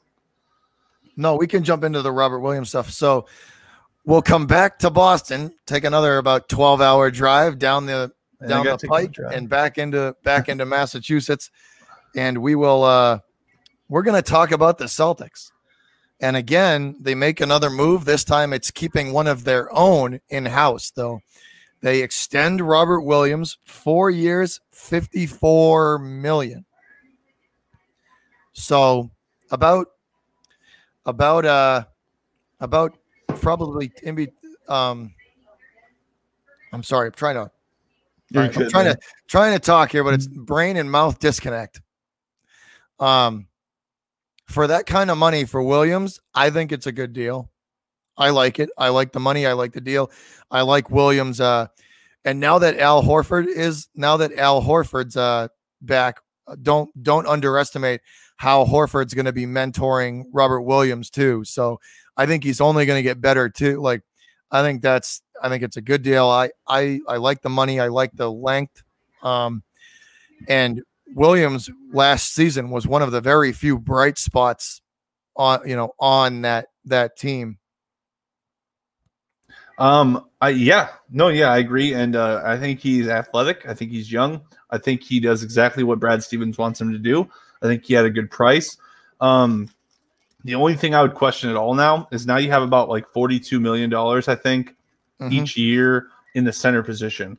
So with that being said, you guys better play dang good. Like, you know what I'm saying? Like the defense better be good. The defense better be like the rim protection better be not a problem anymore, because it was a problem. It better not be anymore. There better be no problems. So you got Horford, Cantor, and Robert Williams. Well, Cantor's not much of a he'll help on offense, but not much of a defender. Though. Horford and Williams will be the defensive guys. Keep everybody in line, yeah. And Williams can do it too. He's athletic. Cantor, I do like the money though. I like the money. I think that's a good for somebody with as high a ceiling as I think he has. I think I think the money's good. I think the length is good. I like it too. The one of the concerns though is for Robert Williams, JD, is the health. He's got to stay healthy. The guy's got to stay healthy. He's got to stay on the court. Well, and the price of everything is going up. Like centers. I mean, honestly, NBA players across the board, it sounds like a lot of money now. Wait 2 more years. Wait till people are making $55 million a year on their contracts, which they're just about there. Like, but the next CBA agreement, they're going to make like $50-60 million a year. So $10 million, it's going to look really good a couple of years from now. So that's what Brad Stevens is thinking. He's thinking, okay, I'll pay a lot now, but wait for the salary cap to go up. Then that money won't look so big, and it won't matter as much. So they're planning ahead with that. They're planning ahead. Smart. They're like saying, we'll take this young guy, give him some money. If he works out, great. If he doesn't, it wasn't that much money anyway. So, yeah. Now, one other thing that I did read, and I want to kind of get your opinion on, is I read an article, and it was a few articles actually, and they were saying something that the roster shakeup and movement for the Celtics is not done. Marcus Smart just signed a new deal as well with them. Mm-hmm. Now, there's rumors and rumblings going around that he could be a part of the shakeup and they could sign and trade him. I got something for you. Give me 1 second, and you'll be happy when I show you. Okay, give me 1 second.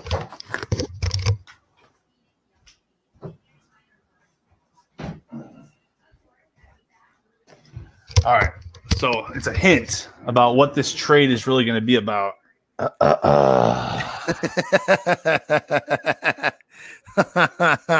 This is what Brad Stevens really wants. Here, let me make sure the camera can see it. Yeah, there we go. Yeah. Dame. That's what it's really about. It's about Dame. That's what they want. They're looking at, all right, Jaylen Brown. All right, draft picks. Tatum was trying to recruit him in the Olympics, from what I hear. I mean, why wouldn't you? He's Dame Lillard.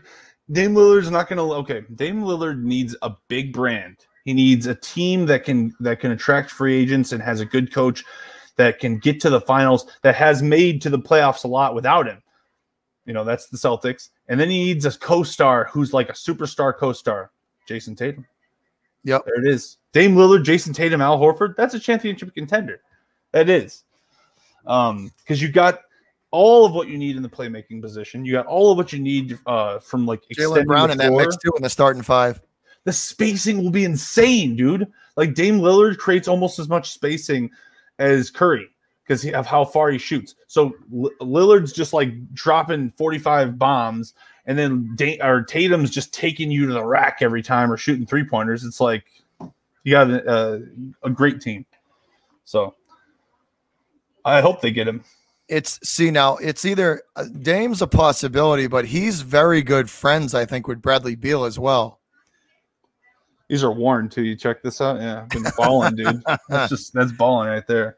Oh, he's good friends with Bradley Beal. Tatum's friends with Bradley Beal. Their kids are friends. Bradley Beal would be good too. But who's your playmaker? I just thought the article was interesting, or the article, or just that thought of entertaining a smart trade. They sign him to a deal and then they trade. Like, it could happen. It could. I know. Who would you want? I know that they're sick and tired. The Celtics are sick and tired of falling short. I know that they're sick and tired of getting there and not being able to get over that final obstacle to get to where they want to be. So it wouldn't surprise me to see them make another roster move. But that would be a big time. That's a big move there to get a guy like Dame or a guy like Bradley Beal to the Celtics. That would definitely create some hype and some momentum for them. Absolutely. If they got Bradley Beal, who's their playmaker? That's my question. It would probably be a combo of Beal and Tatum. They would probably work together. I don't know if I see. I don't know if Tatum would want to give the ball. Tatum wants the team to be his. I think that's their goal. They're trying to prove to Tatum that they're trying to show him that the team they want him to lead. They want him to be the leader of the team. Now, a move to bring Dame Lillard or a Dame, like a guy like Damian Lillard or a guy like Bradley Beal. No offense, but those names are bigger than Jason Tatum. I think Dame is, Beal is not. That's what I think. I think Dame is much bigger than Tatum. I think that Beal is not bigger than Tatum, but I would much rather have Dame if I'm the Patriots, if I'm the Celtics, personally. And here's what I would do if I could only get Bradley Beal. I'm giving a call to, and I don't care what I got to give up. I mean, I obviously care what I have to give up, but I'll give up a little bit to get Rajon Rondo, because there is a guy who can bring you a title. That's a guy who can. Rondo's a pass first. Like we said it in episode 1. They don't need a point guard. They don't need a point guard that's going to be ball dominant. They need a guy who's going to score 9. Like a guy who scores 9 points a game and gets 12 assists a game. That's the guy they need. Like 2 steals. Yeah. No, I like it. I would love that. And Rajon Rondo's already won. He's been to 3 titles with the Celtics, or 2 title runs with the Celtics or something like that. He's won 1. I would love that. I would love to see Rajon Rondo come back to the. Is he a free agent this year, or is he still in contract with the Clippers? I don't even know anymore. They need a guy like him. Like that style of play. They need a guy who's not a ball hog, who's going to be completely fine with scoring, 10 points a game. And he could go 10, 10, and 3, Yeah, and I would like that. I think that CP3 would have been a really great option had it been an option, but it's too late now. Obviously, he's going to be with the Suns for probably the rest of his career. No, I agree. I think that'd be really great. I think that'd be really great for the Celtics. He said, would Rondo want to come back? I don't know. He said, they would have to talk to him, because I think he left on a sour note. I think he left kind of on a bad note. They would have to talk to him. Yeah, but Danny Ainge is gone. Yeah. And who else is gone? The coach, I forgot his name. Brad Stevens. Doc Rivers. It's a new team. Yeah, and Brad Stevens he's the GM, not the coach. He said Portland needs to tear it all down. I kind of agree with that. Portland, Rondo's getting old. No, I agree, but the reason why you want Rondo is because he's old. You got all these young guys, and they need you don't want him to want to be the focus. If Rondo, I think at this point in his career would be perfectly fine with not being, he doesn't have to start, but like a few passes a game that like from him, and also he can. This is what I told Bobby a few times.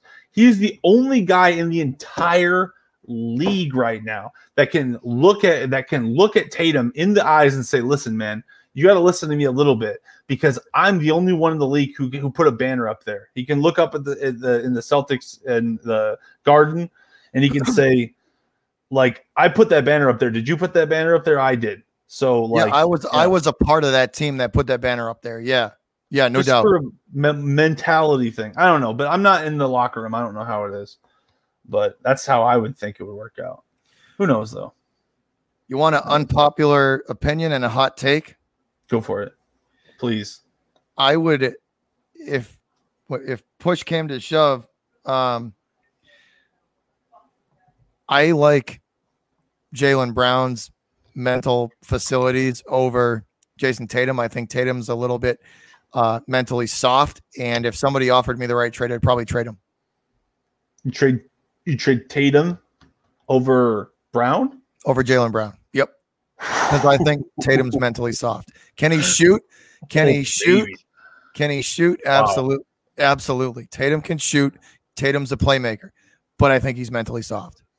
But Tatum is one of the greatest players in the league. I mean, he's one of the top. But if you're telling me I could get Dame Lillard here. He is a ball hog. I mean, you're saying, whoa, dude, he just flipped this entire trade up on its. Do you know what I'm talking about? Wow, you guys hear that? You're telling me, I'm just going off of mental. I think Jaylen Brown's more mentally strong than Tatum is. That's all. Yeah, and to win a title, it takes a lot of mental fortitude. You got to, it's a grind. Winning an NBA title is a grind. And I don't know if Tatum's ready for that yet. That's all.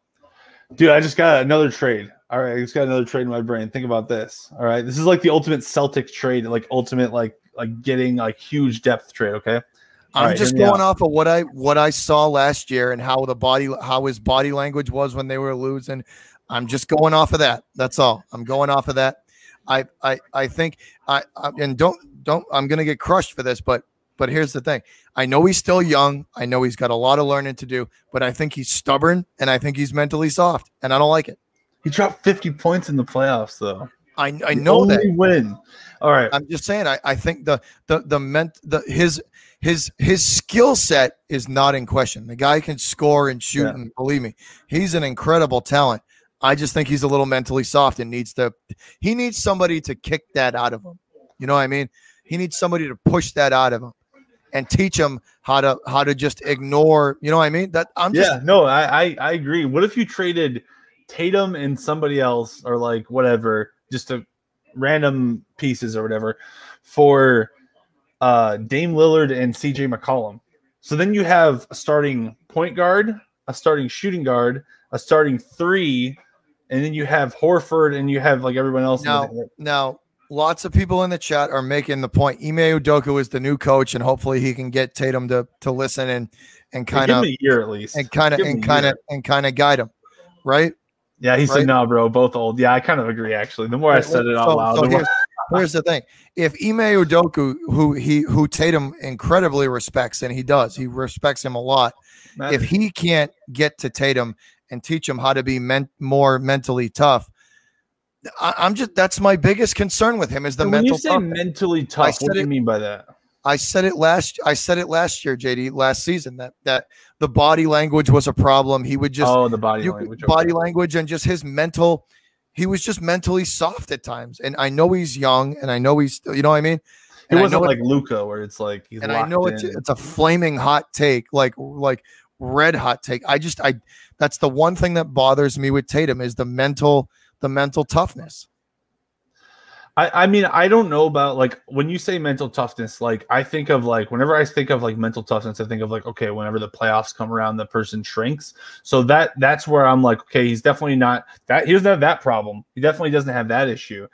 Tatum doesn't shrink in the playoffs. He dunked on LeBron when he was a rookie. But I think I know what you mean. He's not. It's the maturity, projecting the maturity, just energy to his team as the leader. It's all about right? him. Yeah, it's him, exactly. him. And sometimes you can't win on your own, and I don't like that. He's number 8 Kobe, and you want number 24 Kobe. Yeah, there it is. We figured it out. I can agree with that. I mean, he's definitely He's not Kobe. He's bigger than Kobe, but he's not as offensive. But you know what I mean? It's that mentality. It's like but it's the mentality. He tries to do it on his own and not involve anybody. And it's like, that's not how this works, kid. You got to work on it. You got to work as a team. Especially not with the Celtics. The Celtics, I did a video about this one time about why the Celtics needed to trade Kyrie Irving.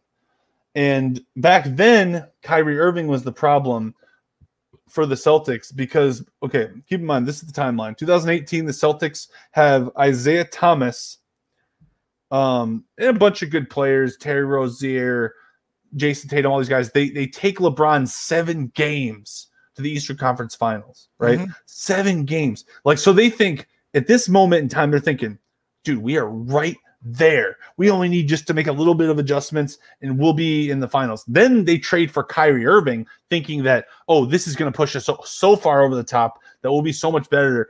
And they were way worse because Kyrie Irving was doing ISO. Tatum was beginning to become more of an ISO. And now that Tatum's seen that way of playing, it's hard for him to go back to being part of the system that he was that brought him to the Eastern Conference Finals. Am I right about that? Well, yeah, there just seemed and I'm probably going to get a lot of hate for this, but it is what it is.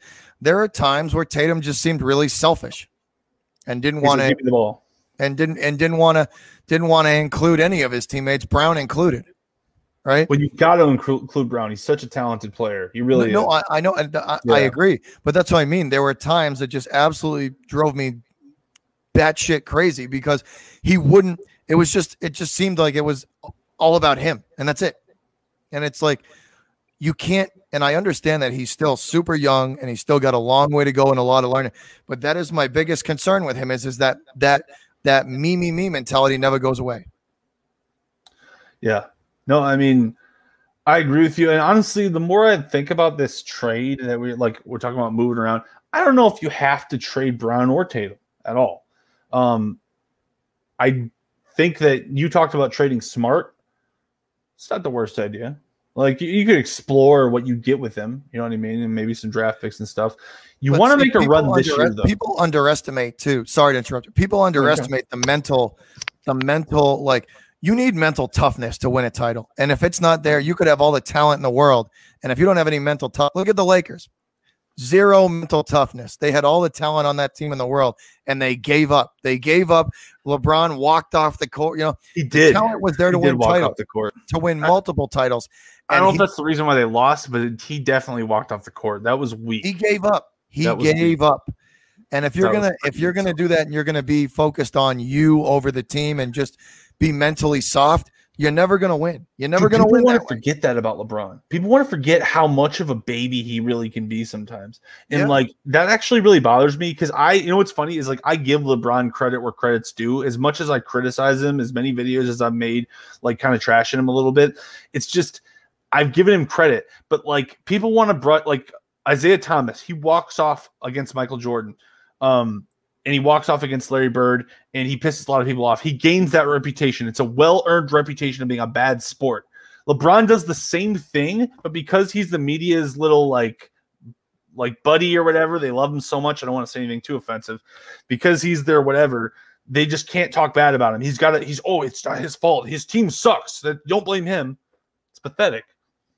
He's got Anthony Davis himself. There was enough there to win another title. There was enough there on that team to win another title. They just I'm just telling you, as a Celtic fan, my biggest concern is my biggest concern is some of those guys on the team are they can be really selfish in times where it's the maturity. They have to mature as a team, and if they don't mature as a team, it's like, how long are you willing to wait?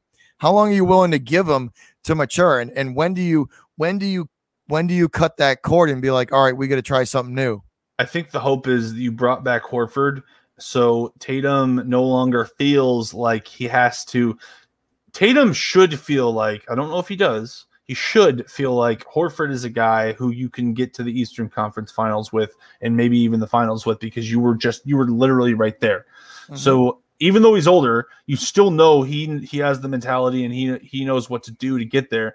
And you honestly didn't have much more than what you have in that team right now. The only other piece that you're missing is, or I guess the only 2 pieces are Jay Crowder and Isaiah Thomas. Isn't that it? Like, who else am I thinking? Yeah.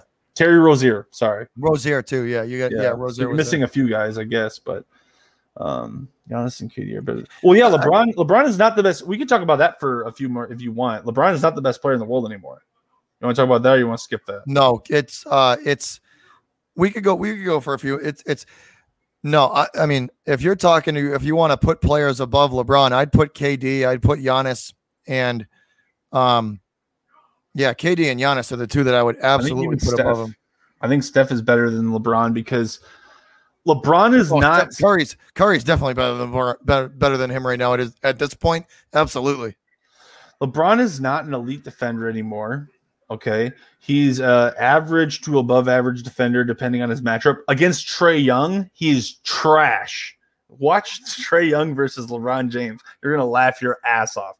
Trae Young craps on LeBron James. He is completely dominates LeBron. Trae plays both. Trae plays both ways. That he's a fun guy to watch play. He's amazing. Trae Young is one of the best young players that we've ever seen, and LeBron. Like I would argue, LeBron. Like let's name players that we can name over LeBron. Okay, Giannis, I would say is inarguably better than LeBron right now. KD is better than LeBron right now. Steph, I think he is. He can drop. As much as I hate the guy Kyrie.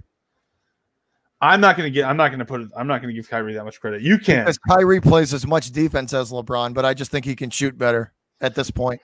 You can give it to him. I'll give him. I'll say Harden's on the same level as LeBron. I'd say maybe offensively he's better than. They're LeBron. About the same. Yeah, Harden and LeBron are about the same. Kyrie, I'm not going to give him that. I don't even think Kyrie is very valuable personally. A lot of people like he's Kyrie. A head case though. I don't like absolute him. Head case. Trae Young, who's JD, who's better, Trae Young or SGA? Trae Young. Sorry, Karam. Trae Young's better. I know SGA is a better defender and he's bigger, but Trae Young does more to the. Trey's got the mentality. Trey's got the mentality. Killer. He's an absolute murderer. Like he's honestly. I don't even know if there's that many better, like cold-blooded shooters than Trae Young. Like he's like right. It's him and Curry are right there. It's just deadly. So Murray or Fox. Ooh, this will be fun. We're gonna have a game. Let's take like 15, 20 minutes of questions from the chat, JD. Okay. And then we will roll on out of here. But this was a good show, man. Once again, big thank you to Lawrence Owen for stopping by and giving us he was great. Football insight. We are definitely going to be working with him again. Please, anytime. Yeah, all football season, hopefully. Hold on. I got to go. There's a spider up in the corner of my wall, and I'm not even joking. It's the size of a $50. I got to go get rid of this thing. Take care of it. If not, I'm going to have nightmares. So give me like 30 seconds, and I'm going to talk about basketball. I'm going to go squash him with my flip-flop right now. All right, so we talked about the better players than LeBron. So I'm going to go Giannis, KD, Steph. That's 3. I'm going to say Luka Doncic is better because if you look at what he does every game, I mean, it's hard to argue that and also he plays defense. He doesn't play amazing defense, but he plays defense. So I'm going to give 4 people better than LeBron James right now. Kawhi Leonard, that's interesting. I'm going to say no. It's very close though. Lissandro, I kind of agree with. He said he's probably better. On some nights, I would agree with you. On some nights, I think it's close. It's close, man. Like Kawhi is right there with LeBron. LeBron, because here's the thing, man. LeBron, he's not a walking bucket anymore, bro. He's not going to physically dominate you anymore. He doesn't want to hurt himself anymore. You can tell he's like ever since that groin, like he'll have his explosive nights, right? Where he just feels great, and that's LeBron. He's doing his LeBron thing, and he's like LeBroning all over people. But then you have those other nights where it's like, oh, that's the matchup. Well, this guy's guarding me well. LeBron's very timid. So is he still a top 10 player? Sure. I got him. We're good.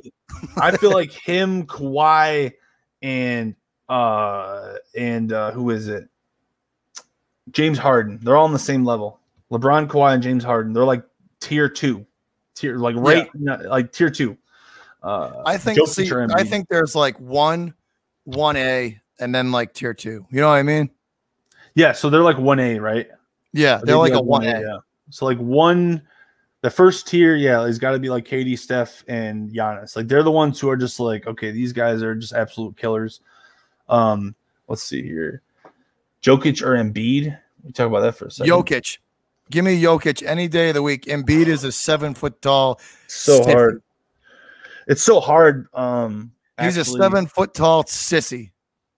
I would take Jokic, but it's closer than what Bobby's saying. I would say Jokic. The reason I take him is because you can build. Anyone can be a star when Jokic is in the game. Embiid is generally that he has to dominate the ball in order to be really good. Jokic can just play alongside anyone. You can plug Jokic into any team and he'll help the team. Embiid might stagnate the team. He, like you said, he's kind of a statue. But if I need one bucket down low in the entire league, give me Embiid. Yeah, one. Joel, just stand here and dunk this ball. Even more than Giannis. It's either him or just wow. God, they're so good. Tatum or Booker? I mean, you got to go with Tatum. Booker. Defensively, I got to go with Tatum. I mean, Booker, he's small. He's very small. Booker is a killer, though. Like, mentally, in the brain, oh, God, he's a killer. Yeah. But Tatum... I'm telling you, man. Bigger. Big guy. 6'8".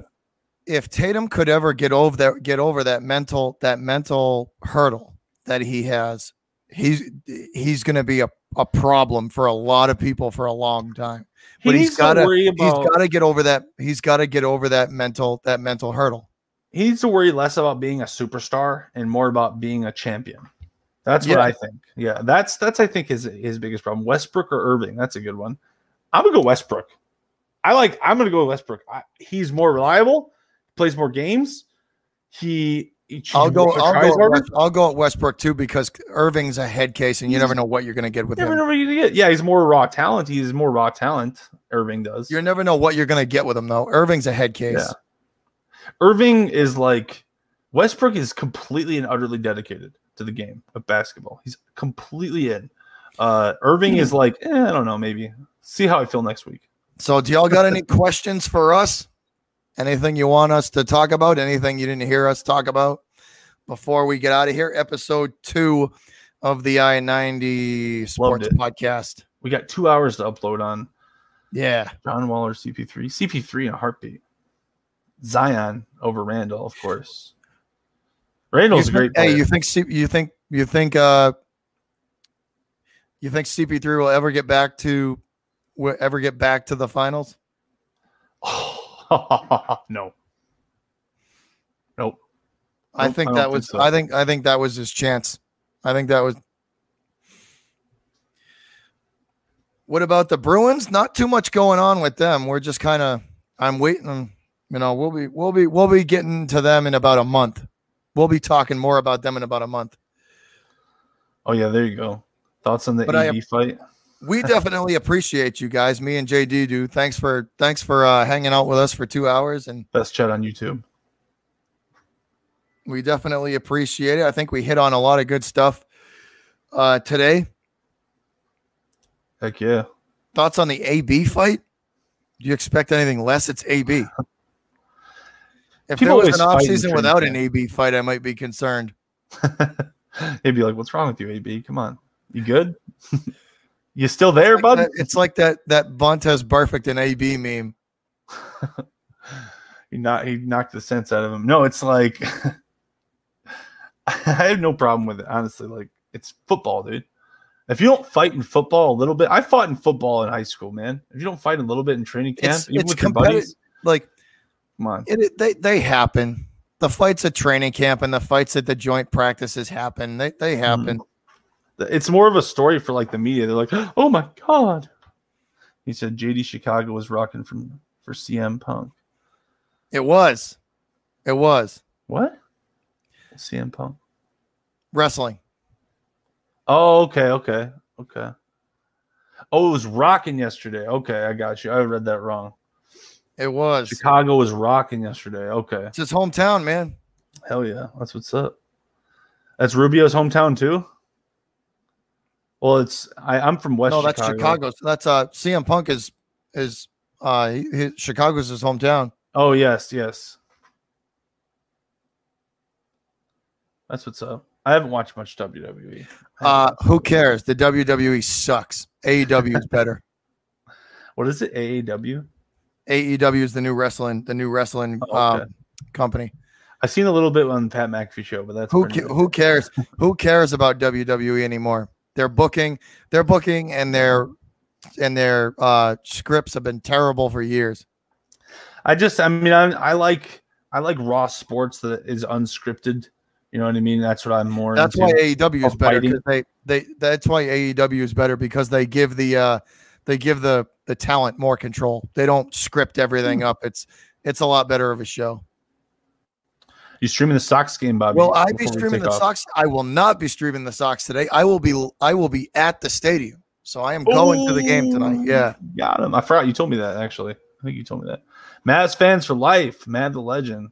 Mavs fans for life. I'm not a Mavs fan. I'm going to be totally. He's a Luka Doncic fan. He loves Luka Doncic stan. That's it. Here. Let me show you. I'm a Chicago fan, like through. He's a Chicago fan, but he is a Luka Doncic stan. I have Chicago. I have Bulls jerseys and everything. It's just, I just wanted to rock the Luka today. I don't know. I figured we'd talk some basketball, so I wanted to rock a little Luka today. Got my Luka. I'm a huge Luka Doncic fan. Dude, everyone's like MFFL. We haven't seen a talent like I'm telling you, man. These next 5 years, when some of these got 5 years, like when guys like LeBron or when they fade out, when Harden fade out, and these guys fade out. That next group of young talent's going to be fun to watch. Oh, I know. Yeah, you're right. It's going to be amazing. And Luka, honestly, all he has to do just become a little bit more efficient, and then it's over. It's over for the league, dude. It's done. It's cooked. Just to be a little bit smarter with the ball, it's over. Everyone's screwed after that. Yeah, so no doubt. He's got the league in his hands. Dalton or Fields? That'll be my last question and answer. Fields. Let's go, baby. Bear down. Bear down, right, JD? Hell yeah, I'm going to watch that today. I'm excited. I can't wait to watch Fields. Oh, my God, I'm so excited. It's going to be great. But that'll do it for today's show, guys. That'll do it for today's show. I'll be live tonight, I'm going to be at the stadium tonight. I'll be at Fenway tonight, enjoying the Sox game. You're going to see some pictures. I'll put some pictures up on hopefully some live video and some pictures up on the community tab or up on the channel, but that's what I will be doing today. So peace out, Lissandro. Thanks for hanging out. Once again, guys, thank you. Me and JD appreciate you guys showing up. The best chat on YouTube. We definitely appreciate you guys supporting the podcast. And this thing's just going to continue to grow. We're just going to keep it rolling. Episode 2. And next weekend, on iHeartRadio. Add us. Download us on iHeartRadio. Yeah, iHeartRadio. It's up on iHeartRadio. Where is it again? El City? Not on Apple yet, but soon, hopefully. And then iHeartRadio and YouTube so far. So you can listen on iHeartRadio, guys. Give it a like on that. And that's where you can find us here. For anybody listening on iHeartRadio that's found the podcast, we are live on YouTube. So the show is broadcast live Saturday or Sunday morning, depending on mine and JD's schedule, but it is usually about 10:45 a.m. in the mornings, Saturday or Sunday. So if you're listening on iHeartRadio or Apple, when it gets put up on Apple, that is where you can listen and be a part of the live show. You can be a part of the live chat. We do this broadcast live on YouTube as well. So that's all we got for you guys today. Once again, appreciate all of y'all for the continued support, and we look forward to seeing you back next week.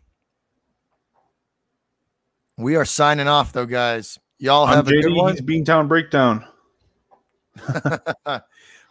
It'll be up on the Beantown Breakdown YouTube channel, which is my channel. And then JD, what's your channel name? JD Bot. JD Bot. You look up JD Botorf, you'll find it. But JD Bot is JDBOTTS, right? Bots. Oh yes, I'm sorry, JD Bots. Yes, sorry. Right. So that is where y'all will be able to find the live show and the replay. The edited version, yeah. Either way, though, so you'll be able to find the shows on both of our YouTube channels if you want to be a part of the live chat. And we thank you guys again. We'll see you next weekend. Go Pats, JD, what else? Bear down. Let's go. Bear down. Well, today, everybody, let's go. Bear down. Thanks again, guys. Appreciate every single one of y'all. Everybody have a good weekend. Me and JD are out of here. Peace. All right. Peace out, boys.